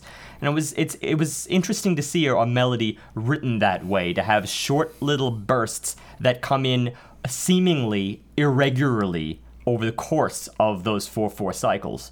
I think the one complaint I have here is that while this A section I think is interesting, and interesting for all the reasons you guys stated, I think I'm too focused on how interesting it is. Like, I'm going, this is really interesting. I'm not going, this is really cool and I love it. You know, I was going, this is really cool and I love it, because But when certain sections, when his vocals do step in and you actually get a little bit more Christmas, that's when the guitar drops out and it's like, oh, what is he doing? Like, is there a balancing effect going on between the two different ideas? Can he only speak when the guitar is quieter, or not even quiet, quieter than what quiet it already is? It feels like there's a dynamic going on between the two pieces that they're not really fighting for prominence, but neither of them can be given a whole allotment of a very small pie here. Yeah, and I think that while it's not by any means, I think, a detriment to the song, it might just be my connectivity to it, but I definitely did, from an analytical and academic standpoint, think it was really interesting. I just wish that I got into it because I thought it was interesting like you two did. And again, I don't know that that's the detriment of the song. I think it's just my experience with it at this point. I think you just reminded me that I'm a cynic. No, really. Pretty much, I can get... Yeah, that's like two different sides of me here. I mean, obviously, some people approach a pop track with a kind of unhinged addiction that has no rhyme or reason. Sure. With the second you analyze it, and break it down, that's gonna hurt it, because you're not gonna find, you're not gonna find the points of interest. You're not gonna find the details. And here, I'm kind of on the opposite side of things, where I'm finding details. I'm finding all of that stuff. I'm not having that gut reaction. Yeah. And I think it just reminded me of that, because a lot of times I am approaching this music with like, that's really curious what he just did there. And I don't think I'm experiencing what John is experiencing, sadly, in this track. But there are other moments, where it gets interesting and continues that interest. I have a lot of compliments, especially once we kind of get through the moodier section. The vocals come in together with the drummer just going wild here later on, which is like wild with a lowercase w. Yeah. Because again, the drummer, it's like what I described earlier in the album. Lots of toms, very, very dynamic, and also I noticed no hi-hat, no crash cymbal, maybe like once every 4 measures or so. It's a muffled crash cymbal for sure. Yeah, that is no emphasis on that whatsoever, and that is polar opposite from, again, some recent albums where you have this smearing that results from that metallic, brassy effect that just smears over everything, especially when you're constantly crashing on that every end. Then it's intolerable. But here, there's a lot of avoidance of that, so you only get that low-end register coming through here with, again, lots of syncopation, and it was one of my favorite elements. This drummer is not just a phenomenal drummer, he's a very tasteful drummer. But I think it's interesting, though, that this kind of shifts the whole song. Once this comes in around 2 minutes, we're dealing with something very different from what we just had. But, and here's where the big but shows up for this, to counterpoint that, it's the same lyrics. He's actually saying the same thing. Of course. And while he feels like, it felt like the vocals have gone moodier and even more background, like they're trying to mimic the drums now as opposed to the guitar, where it can hit a sharper twang. It's the same repetition of every stone I could turn, every stream I held in my arms. Shed some light, move your magic, take some time and show me how. Like, it's no different poetically, or even a lot of the same words are being used, the same phrases are being used. So I have that connectivity. I have the vocal connectivity, and the guitar is still kind of present, kind of doing what it's already been doing, so that by the time we get to the outro C section, I don't know what you want to call it. At around 3 minutes and 43 seconds. The guitar starts filling out a melody that when the bass steps in and kind of emulates Flea from Red Hot Chili Peppers, it coalesces into just a really awesome jamming build for me. Like, we get an electric guitar solo, really whiny, that's shown up a lot in this album, that is really harsh, but the harshness is mitigated in a lot of ways by the bass, by the other guitar work, and you can still hear the picking in spite of the whine. So the two pieces are separate elements that are meshing together. This is my favorite solo of the album, sort of. Kind of a solo, kind of just a really long instrumental. Yeah, I think that once this part C, outro, whatever you want to call it, comes in, I really kind of lock in feeling that these parts are very separate. I hear what you're saying about the vocals tying it together, and I can't really deny that, but I also wasn't really paying much attention to the vocals. I was trying to hone in on the instrumentation, and while it's not completely divorced, I don't feel like that they can't possibly match up. I just felt like it was a stop and then a start and then a stop and then a start. I don't really hear transitions here. I just hear different movements almost within. It's like a 3-part song, so it's not divorced. It's just I feel like we get 3 separate movements, not one cohesive song. And on other pieces of this album, other tracks, there probably was a lot more blending going on here. And that, I think, was the real flaw that I see with this track, in that, sectionally it is that. It is sectional, as opposed to a flow that we've gotten in previous pieces. And I think that that's probably my only critique of this piece, though, because from point A to point B to point C, I like each section for what it is, and together I just love all 3. This is very interesting that we're coming at this track from 3 very different angles. I don't know if this was my favorite solo, but it was my favorite sound of guitar during a solo. The kind of like whiny, wonky sound where it feels like something is like the gain is very high. I don't know, but it was extremely sharp, and it just like filled my eardrums. And I guess just the intensity of it kind of did bring me over to the side of this track really, really strongly. I'm not saying that's the only thing, because I was a little silent during like the tail end here, but I mean, the last half rather, just because like there are some moments where I feel like I'm being dragged back in time. There are moments where this is extremely Zeppelin, like I said in the last couple tracks, and maybe it's more here than anywhere else. Like our chord progressions are reminding me so strongly of When the Levee Breaks, for instance, and like the guitar slurring technique is very much like the transitions that you find deeper into that track.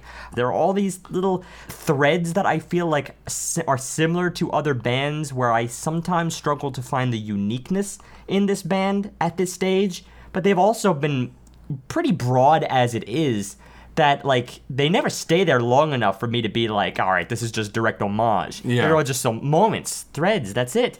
And I do think actually I think the transitions actually worked very well in this track, from those the part in which the electric guitar was more prominent early on, where that felt like more of a section rather than a solo, as we then go into the jam that felt I had to turn it down a notch in the dial, mildly warranted, because I wasn't taken to a big high before getting that jam. But then by the time I got to the guitar solo at the end, which is the true high, then I was sold. It's just I'm back and forth. But I do think if you just let yourself be with the song, as loose as that is, then I do think you can lose yourself in it. You can forget yourself. You can forget your worries. But I do think you have to go into it with a little bit of a blank slate and leave all of your references at the door. Otherwise, you will be dating this track. Let's go to track 9, the final track, Blood and Sand, Milk and Endless Waters. This is, I think Steve is still a little bit frustrated at parts of this track. Because it is like a 3-section piece again, but the first section... Just like Instrumental 2, I don't know the time signature. Yeah. I concede. It's not often that I concede defeat. I mapped out snooze already. But I don't know. Granted, I listened to that album a few more times than I had listened to this, so it's getting a little bit of the short end of the stick in that department. But it's interesting. I think there's some things here that are a little bit loose, but the best I can discern from the very beginning here is that what we have are like rounds of, I think, 3/8, but you get like maybe 3 of those measures. I don't know if there's a pickup in the very first beat. That's what I do not know, because you have to feel the pulse. And generally, when I feel 3/8, I feel it as more of a 1 2 3 1 2 3 1 2 3 1 2 3. I want to hear the accent mark on 1, but there's no rhyme or reason, or I mean, there's no reason that has to be the case, because the second they shift that up within a few measures, then, well, was that because they're still counting in 3 and they're just changing the accent, or did they really add in a little secret measure of like 4/8 or something like that, and then they went back to 3 and the accent is right where it should be? But then after that, when it starts moving into like, it's not quite it's a different riff. It's not just these rounds of 3/8 where you feel this accent mark. It feels like something pushing more toward theme. That's where I was not exactly sure whether it was lining up in any of those measures, and there was a whole different thing there. I don't know. I just have to sit with it a little bit more, and I will figure it out. I'm going to make it my mission for this week, because I was quite fascinated by this opening section. And I was enjoying the very edgy nature of it, paired with that whining guitar. Like no, you were enjoying me tearing my hair out. Well, no, that was bonus. That was definitely bonus. It then goes into the crisp guitar. The crisp guitar shows up again, and I'm pretty much loved every time it has shown up. But this goes from a 3 to a 4. We settle on a 4 count here, but yet the guitar is stubborn. The guitar is persistently accenting on the 3 grouping, but this is what kind of you can call a hemiola, but not in the sense of triplets, more just in the sense of there being these groups of 3. Even 16th notes, no tuplet necessary, just even 16th notes, but cycles of 3 16th notes sort of locking together and intersecting. Those accents are intersecting at various moments over this overall 4 count. So you have kind of the sense of, if you could follow me here, I'm going to snap on the accent marks that he chooses, which will be every 3 16th notes within this cycle. And the accents fall 1 E and a 2 E and a 3 E and a 4 E and a 1 E and a 2 E and a 3 E and a 4 E and a 1. Something, I may have missed one snap there, but nevertheless, that's generally the cycle. The accent falls on the and of the 1, then the E, second 16th note of the 2, then on the 3 right on the dot, and then the right before the 4th beat, and then the and of the 4th beat, and then the 1. So that's your cycle. That's really, really cool. It's just groups of 3, except for the little realigning right there at the end. But overall, everything else, every other instrument, is very locked into the feel, the sense, the feel of 4. Yeah, and I think that the drum work here is particularly interesting, because here we are getting more of the crashes that we hadn't really heard on the rest of the album. In fact, that's what gives way to a lot of the guitar fingerpicking work that comes within the track, is you have these huge crashes that result in the guitar kind of taking off. And it's an interesting blend. I think all in all, this track kind of remained in the middle for me. I don't remember it as fondly, I think, as the other tracks, but there were definitely some interesting things like that you both mentioned so far. So with that guitar work pairing with the drum work, it was extremely frustrating in the best possible way to have those accents keep flipping with the drum work.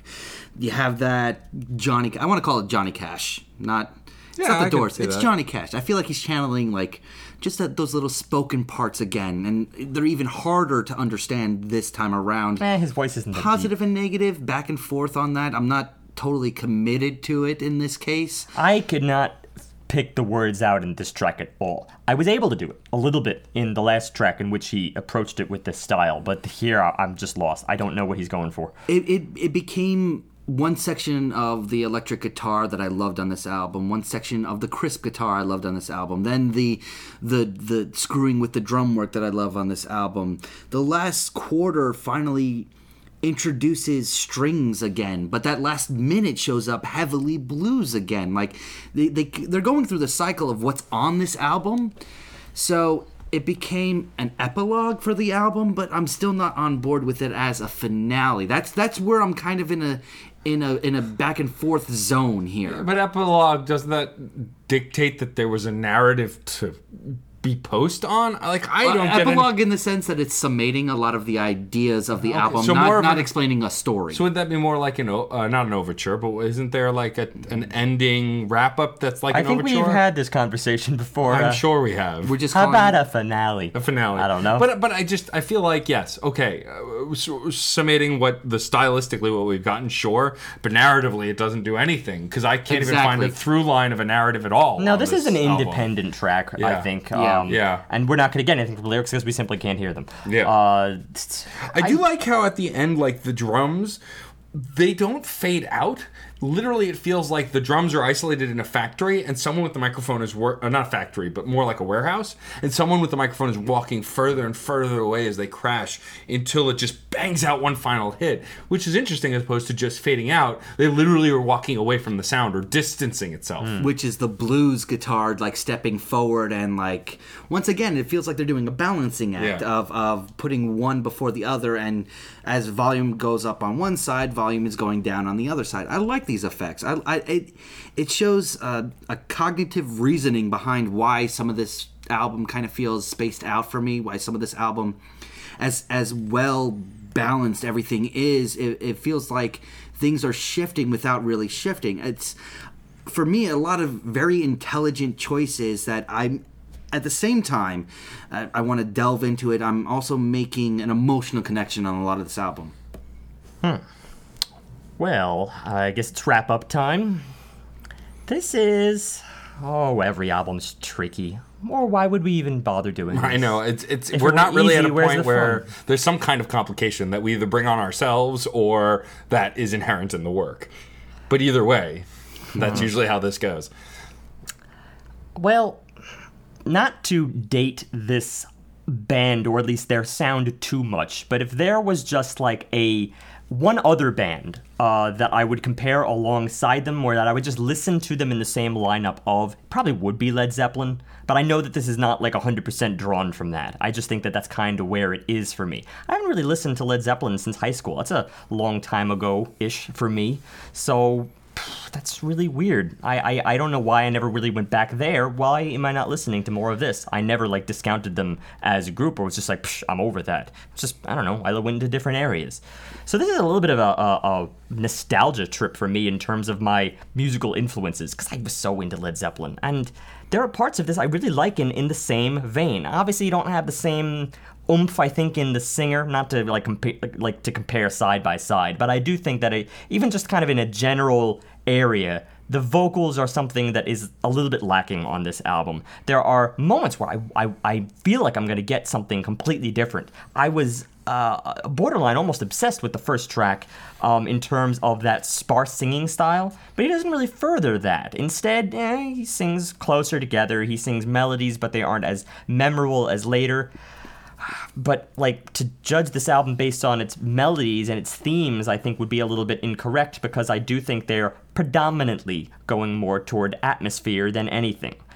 But they do so within that classic rock, almost blues at times, but definitely just psychedelic to make it easier kind of framework. And I do think that those areas are just a little bit more successful with me when it isn't 100% atmosphere.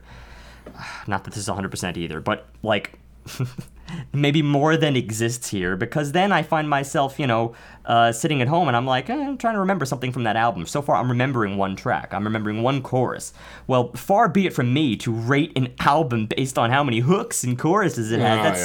That's so shallow, and I hate it all the time. There should be so much more to songwriting. But I think this is at the opposite end of the spectrum. It's at the other extreme. There is so much space here and so much, I guess, ambling about that I do have a hard time finding those key moments, like performance entryway points. I do have them, though. I have them in moments. I explained where they are, and I think I like the tracks on this album that are actually most different from the whole. I love mellowing just as an idea, this all guitar piece that kind of follows the sense of album structure in terms of one moment flowing to the next and there not being these big sectional barriers. That track kind of encapsulates that whole entire concept just in the guitar itself, because it's really just if you're not following the chords, then you're not going to follow on much else. There's an avoidance of melody there that feels really, really keen. So that was successful for it being a track that kind of differs from the whole. And then again, Open Passageways is a track that differs from the whole in it having a chorus. So I think those are really two of my favorites.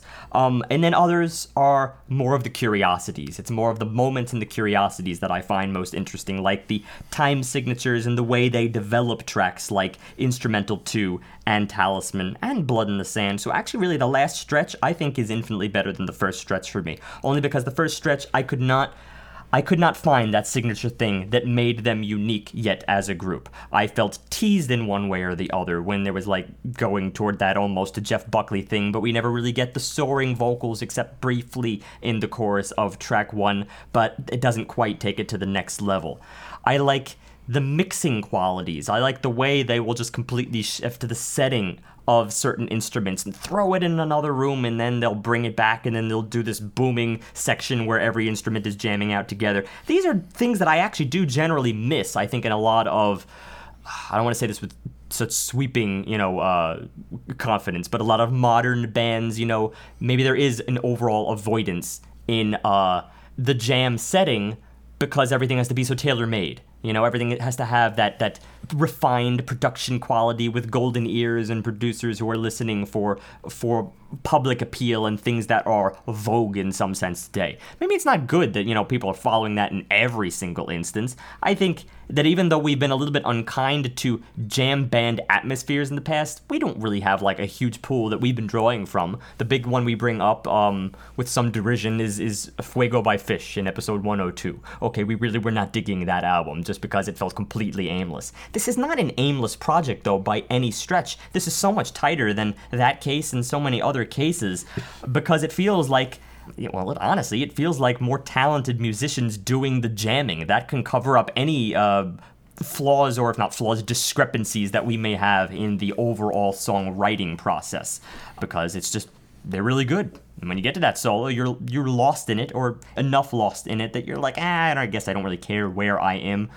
Maybe that is something to be, stoned to, drunk to, on some form of barbiturate, which is probably, I guess, validates the stoner rock attribution, but I don't want to make that part of my review. It's too shallow of a lens to look at this.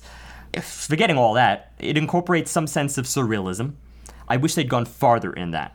That could have really pushed this, I think, into the upper echelon for me, where I really could have set aside all of my little songwriting problems and just said, you know what? I am feeling something actively in every moment of this album. That's not quite the case here. It goes back and forth between wanting to be more free and experimental at times, and then also wanting to produce something that is tighter. I know that's not very me, but it all depends on the work.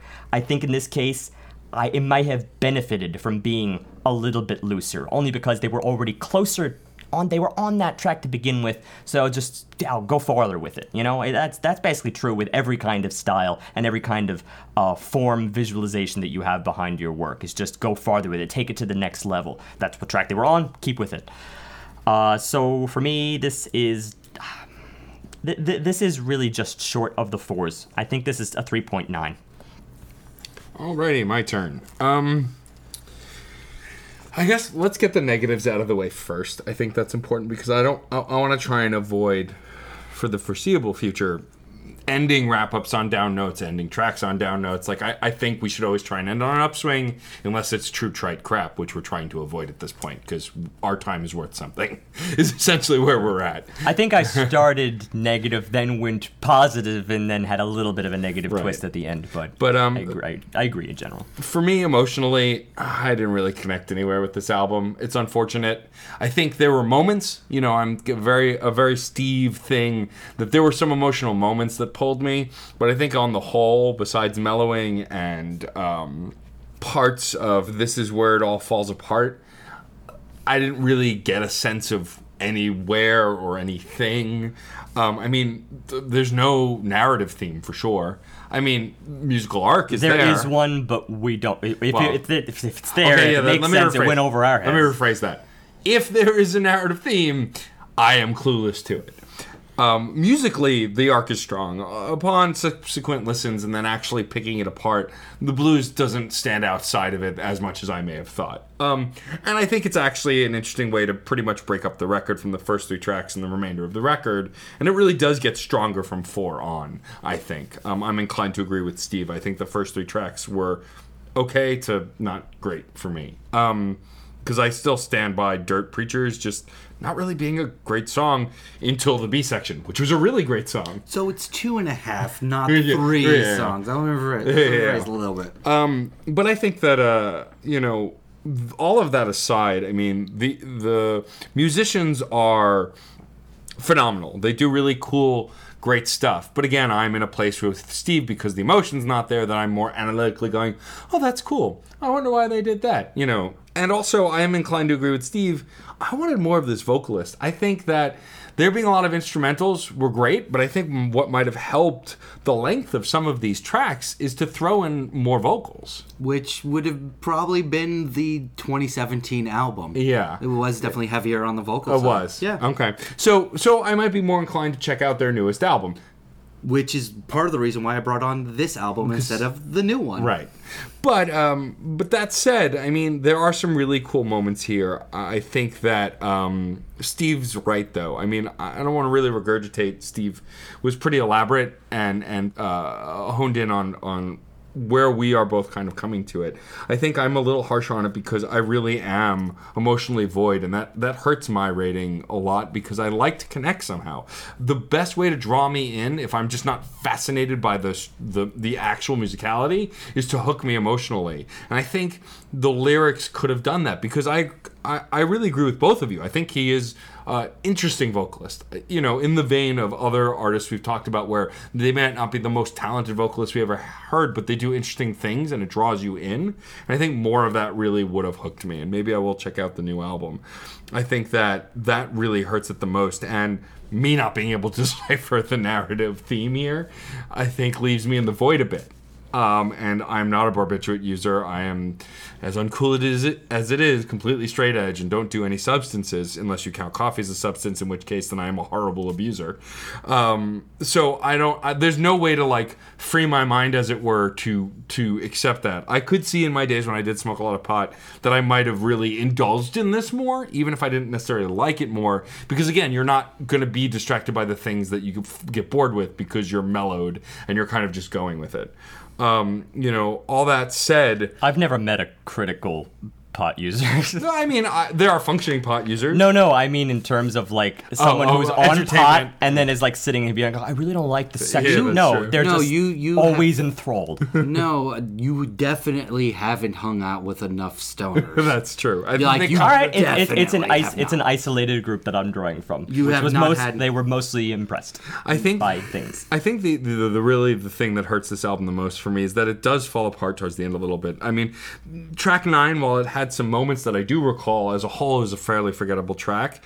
And again, honestly, I think Talisman as a 3-part opus would have been a really cool way to end.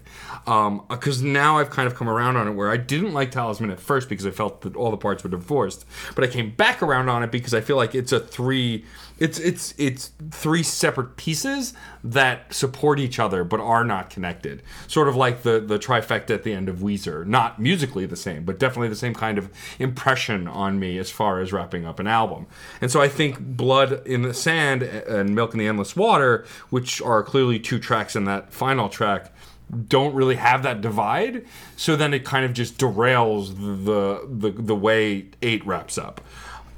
So that's why I'm gonna be just a bit hair harsher than Steve, and put this at a 3.75. It's definitely not average. It's not upper echelon. I think it's right between those. I think that if I listen to their new record, I might find some of the things I'm missing here.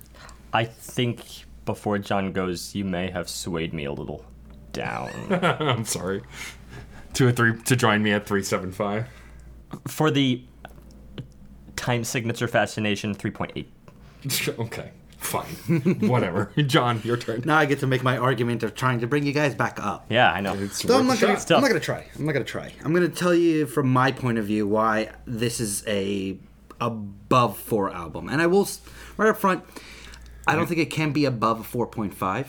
Like, just core concept wise, because it is a classic rock. You could pick whatever subgenre of classic rock, but it's hard to get above a 4.5 with something that can be identified as 30, 40 years old.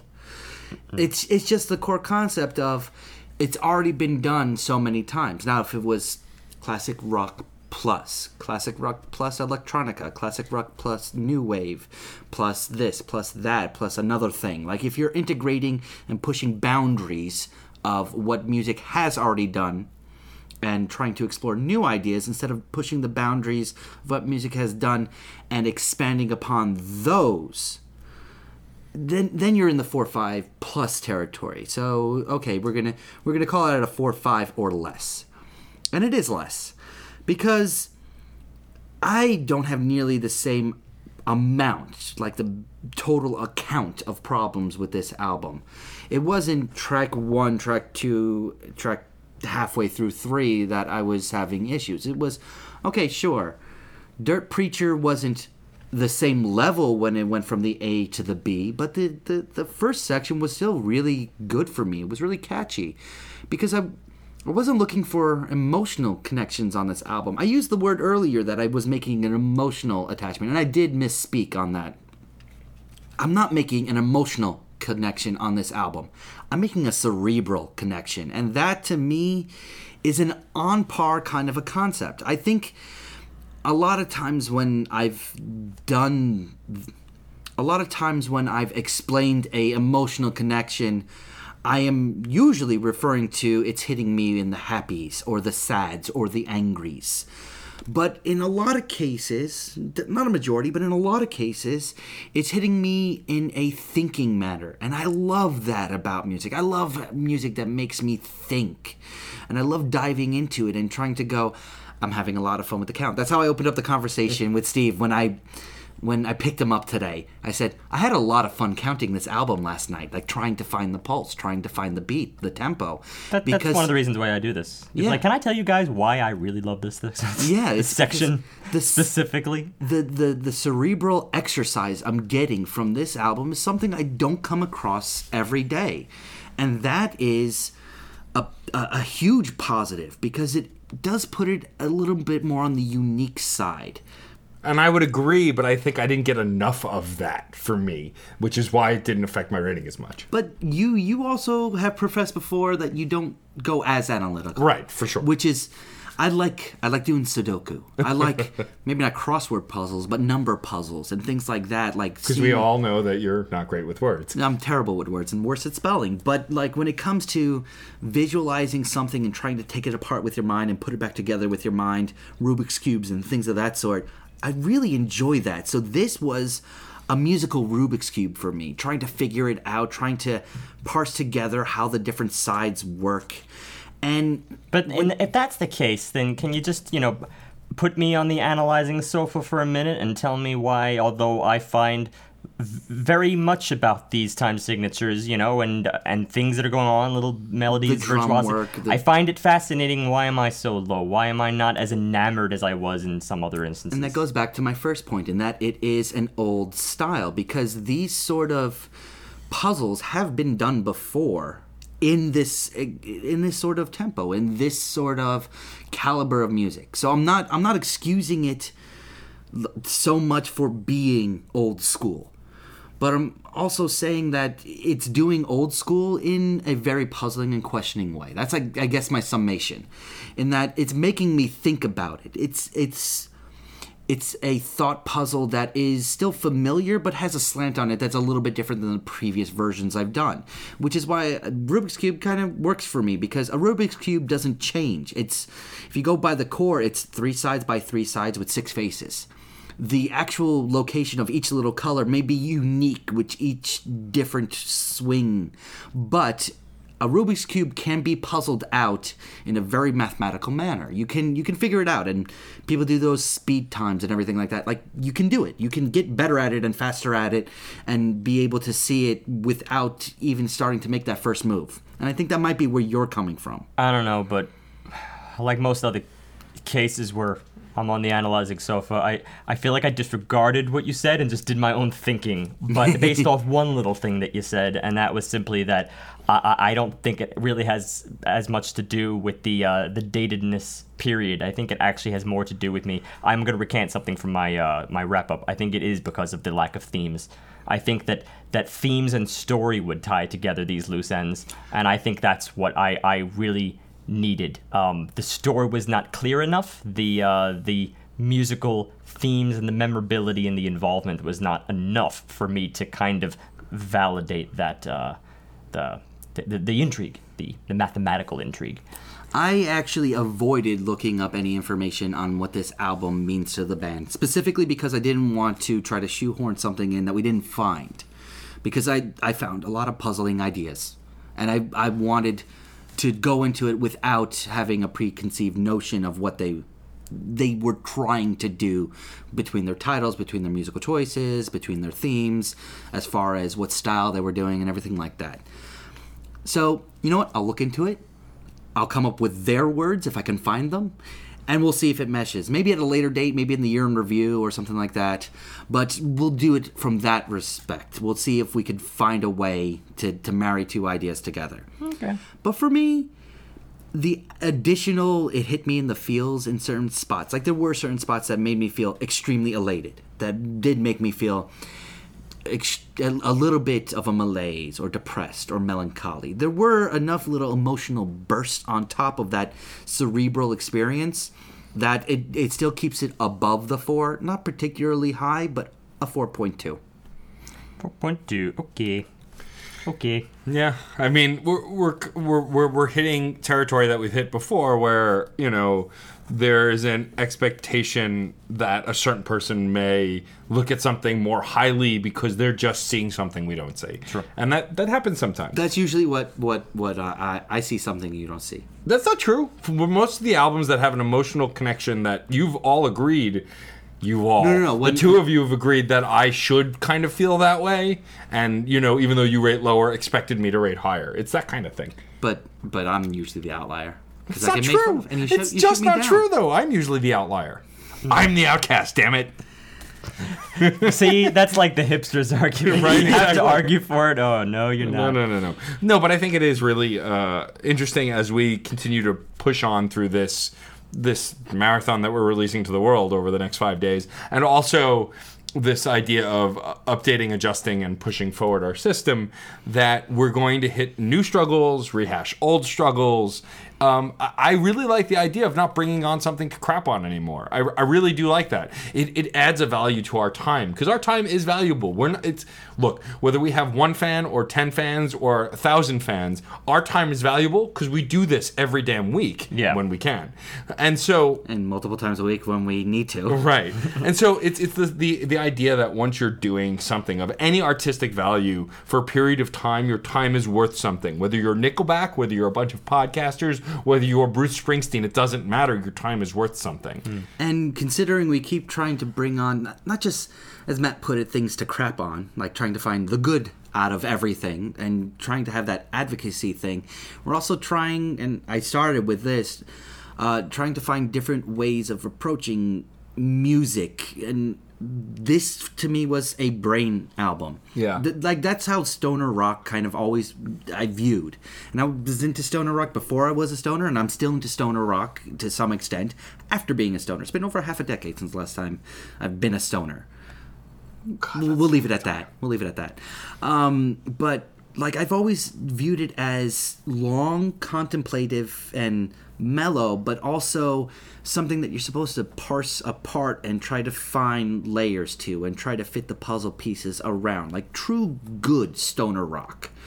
True good music that's for a stoner. Because I can tell you from personal experience, when you're a stoner, That works great with your mind. Now, when you're high, there's a difference between the two. But when you're stoned, it works great with your mind to have something that is slow but has multiple layers because it keeps you thinking, but it gives you the sort of pacing you can move along to very easily. And that's what this album was to me, a cerebral experience of that sort of ilk.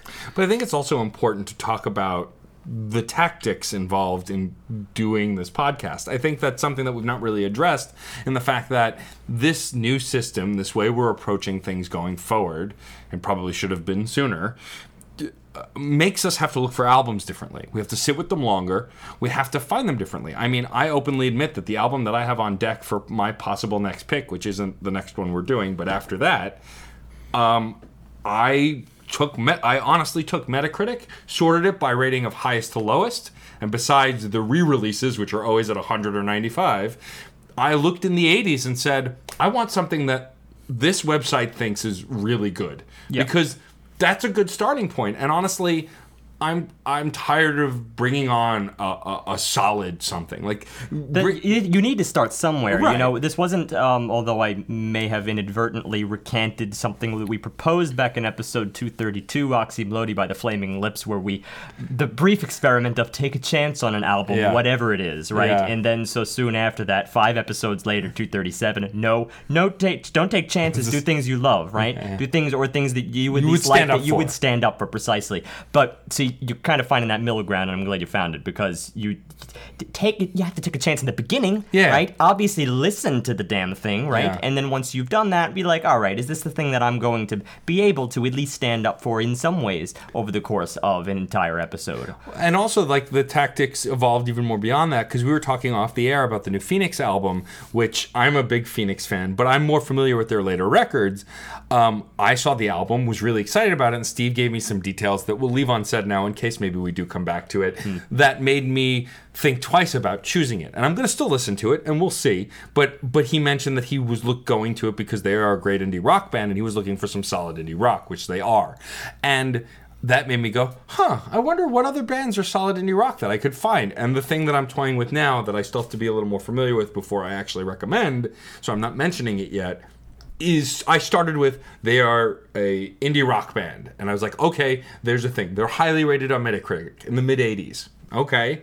Their fan rating, I believe, but user rating is somewhere in the 7s, which is solid as well. So I'm like, all right, this is a good starting point. Yeah. Let's see where we go from here. And I think it's just really interesting that we've been doing this for so long. And I'm only going to speak for myself, but I found myself either choosing something a band I really liked and not having a clue what the new album was like, or choosing an artist I was very familiar with. Like when I picked Sting at the beginning of the year, it was because I know Sting really well. He's been around a long time. I know a lot of his music. Right. But I didn't know that album at all. Yeah. And it ended up still being a good album to discuss.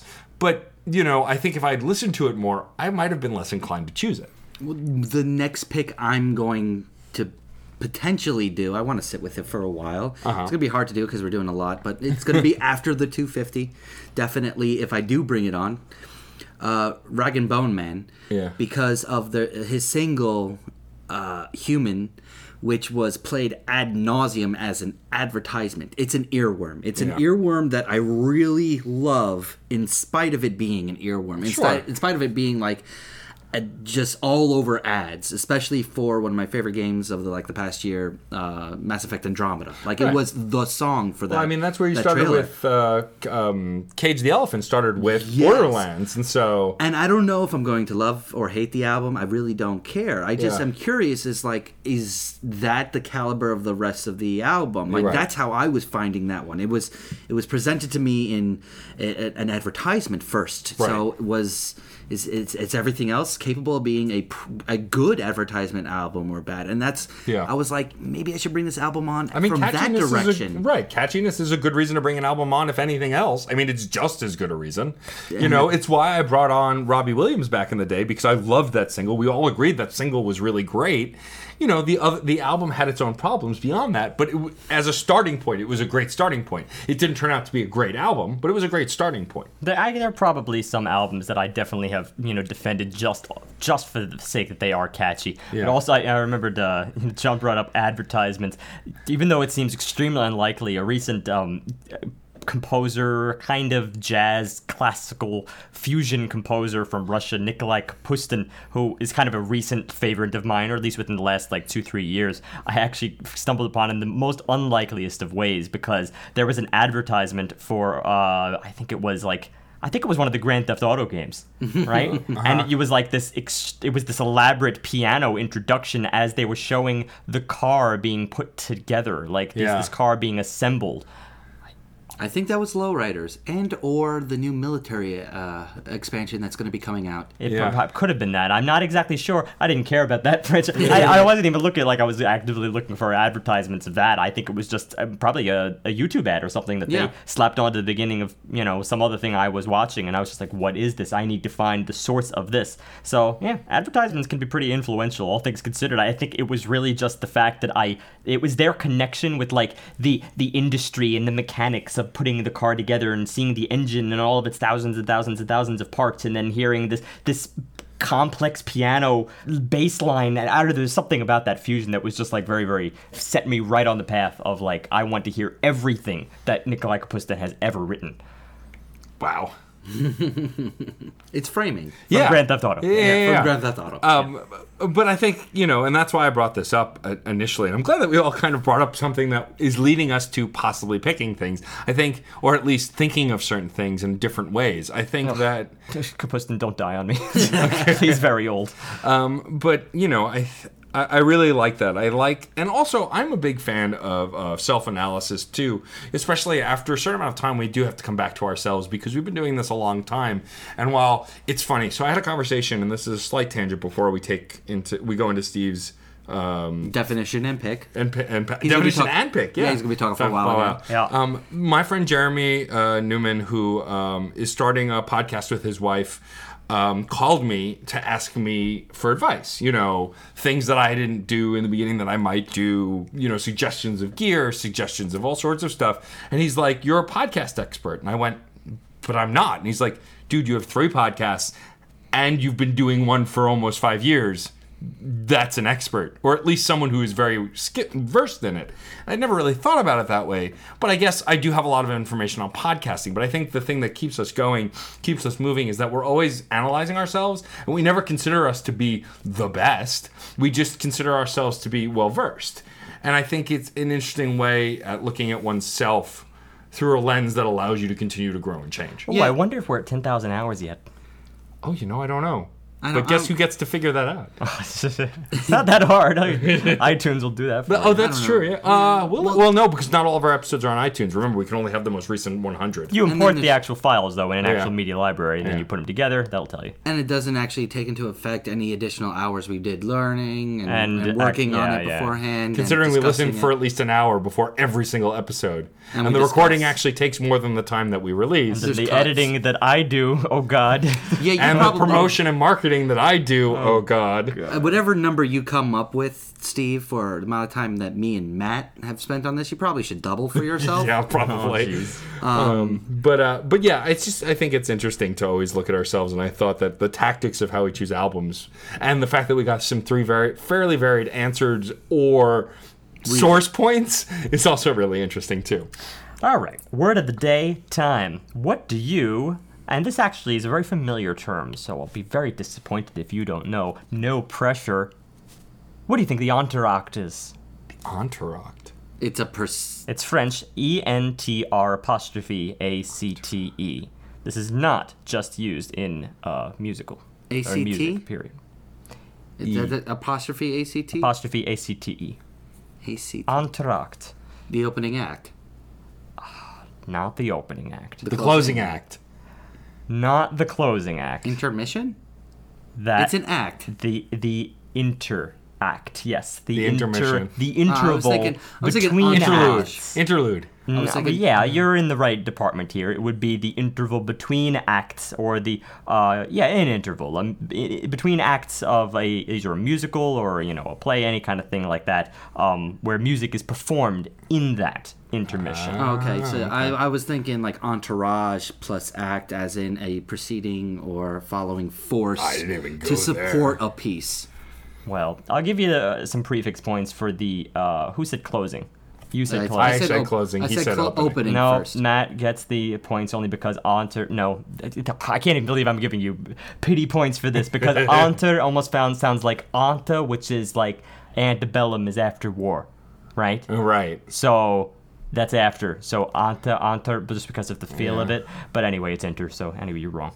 All right. Well, I should have still thought winning. entourage, people following around a specific individual to support not them. I should have helping went with still. clothing. The fact no, that you're they have the same root.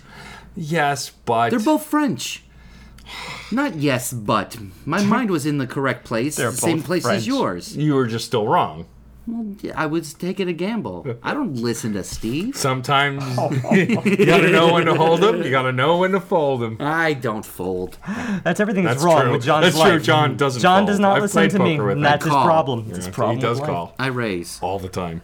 All right, Steve, continue to entice us and tell us what we are doing next week. Entice you. Well, I don't know if this is going to entice you or not, but I can offer a little bit of connectivity, only with what maybe I wanted a little more of out of this, even though it was perhaps wanting the wrong thing. But that's only coincidence. Only coincidence that what we will be getting in the next episode, or well, that would be tomorrow, as you listeners experience it in our little 5-week lineup here, is something more in the surrealist vein. But that's only as I see it. That's only as I hear it. There is an interesting story behind this guy, and the guy's name is Richard Dawson. Apparently, he has not always played music. He is he's from the UK, and I believe he worked in a record store for most of his, I guess, working life. I don't know if he actually played a lot of music on the side. He certainly didn't release any material because it's from what I read, it sounded like he just bought a guitar out of the blue, and then he broke it. Very soon after he bought it, didn't really learn very much yet, but it broke, and then he got it repaired. And when he got it back from being repaired, I thought it had a very interesting sound. It was odd. It didn't sound like a normal guitar. It sounded like a unique beast. And he decided, well, if it ain't broke, don't fix it. And in this case, it was actually broke before being repaired, before whatever. And then he decided to make that his primary instrument. And he writes everything using this guitar. He takes it everywhere. And he has basically formed his entire singing style around what sounds like an act of serendipity. Interesting. And what's the album called? The album is called Peasant. This is not his first album. Like I said, he's been doing this for at least a little while once this thing happened. Maybe around 2008, I guess, is when he started. 07 was his 07, first okay. album. Richard Dawson sings songs and plays guitar. That's what it was called. That's That's exactly a what it great was album called. title, actually. Phenomenal. I All love right. that. That's as indie as it gets. Yeah, that's true. All right, this is interesting. I can't even verify whether this is my tastes or not, but this is off the wall, man. All right. Very off the wall. I'm intrigued. Color me intrigued. I've never discovered that color. I've looked in the Crayola boxes. Even There's probably an intrigued crayon. It's definitely not a primary color. I know that. That's even for sure. in the 128 Because there are only 3 box. primary colors. It depends if you're talking about visual or pigment, because there's different primary colors, visual and pigment. Never mind. All right, before this gets out of hand, I'm just going to wrap us up by saying music is life. And life is good. If you enjoyed this and other album analyses, topics, and guests, please subscribe to the Crash Chords podcast on iTunes, where you can also rate us and review us. For more media, also subscribe to Matt's one-on-one interview series, Crash Chords Autographs. To receive emails on all new content, subscribe at the top of our homepage. Also receive updates by liking us on Facebook, following us on Twitter at Crash Chords Web, our Tumblr, and our YouTube channel. And remember, keep the discussion going, because music is life, and life is good. If you have any questions or comments, feel free to share them in the comment board below each post. Otherwise, email us directly at admin@crashchords.com.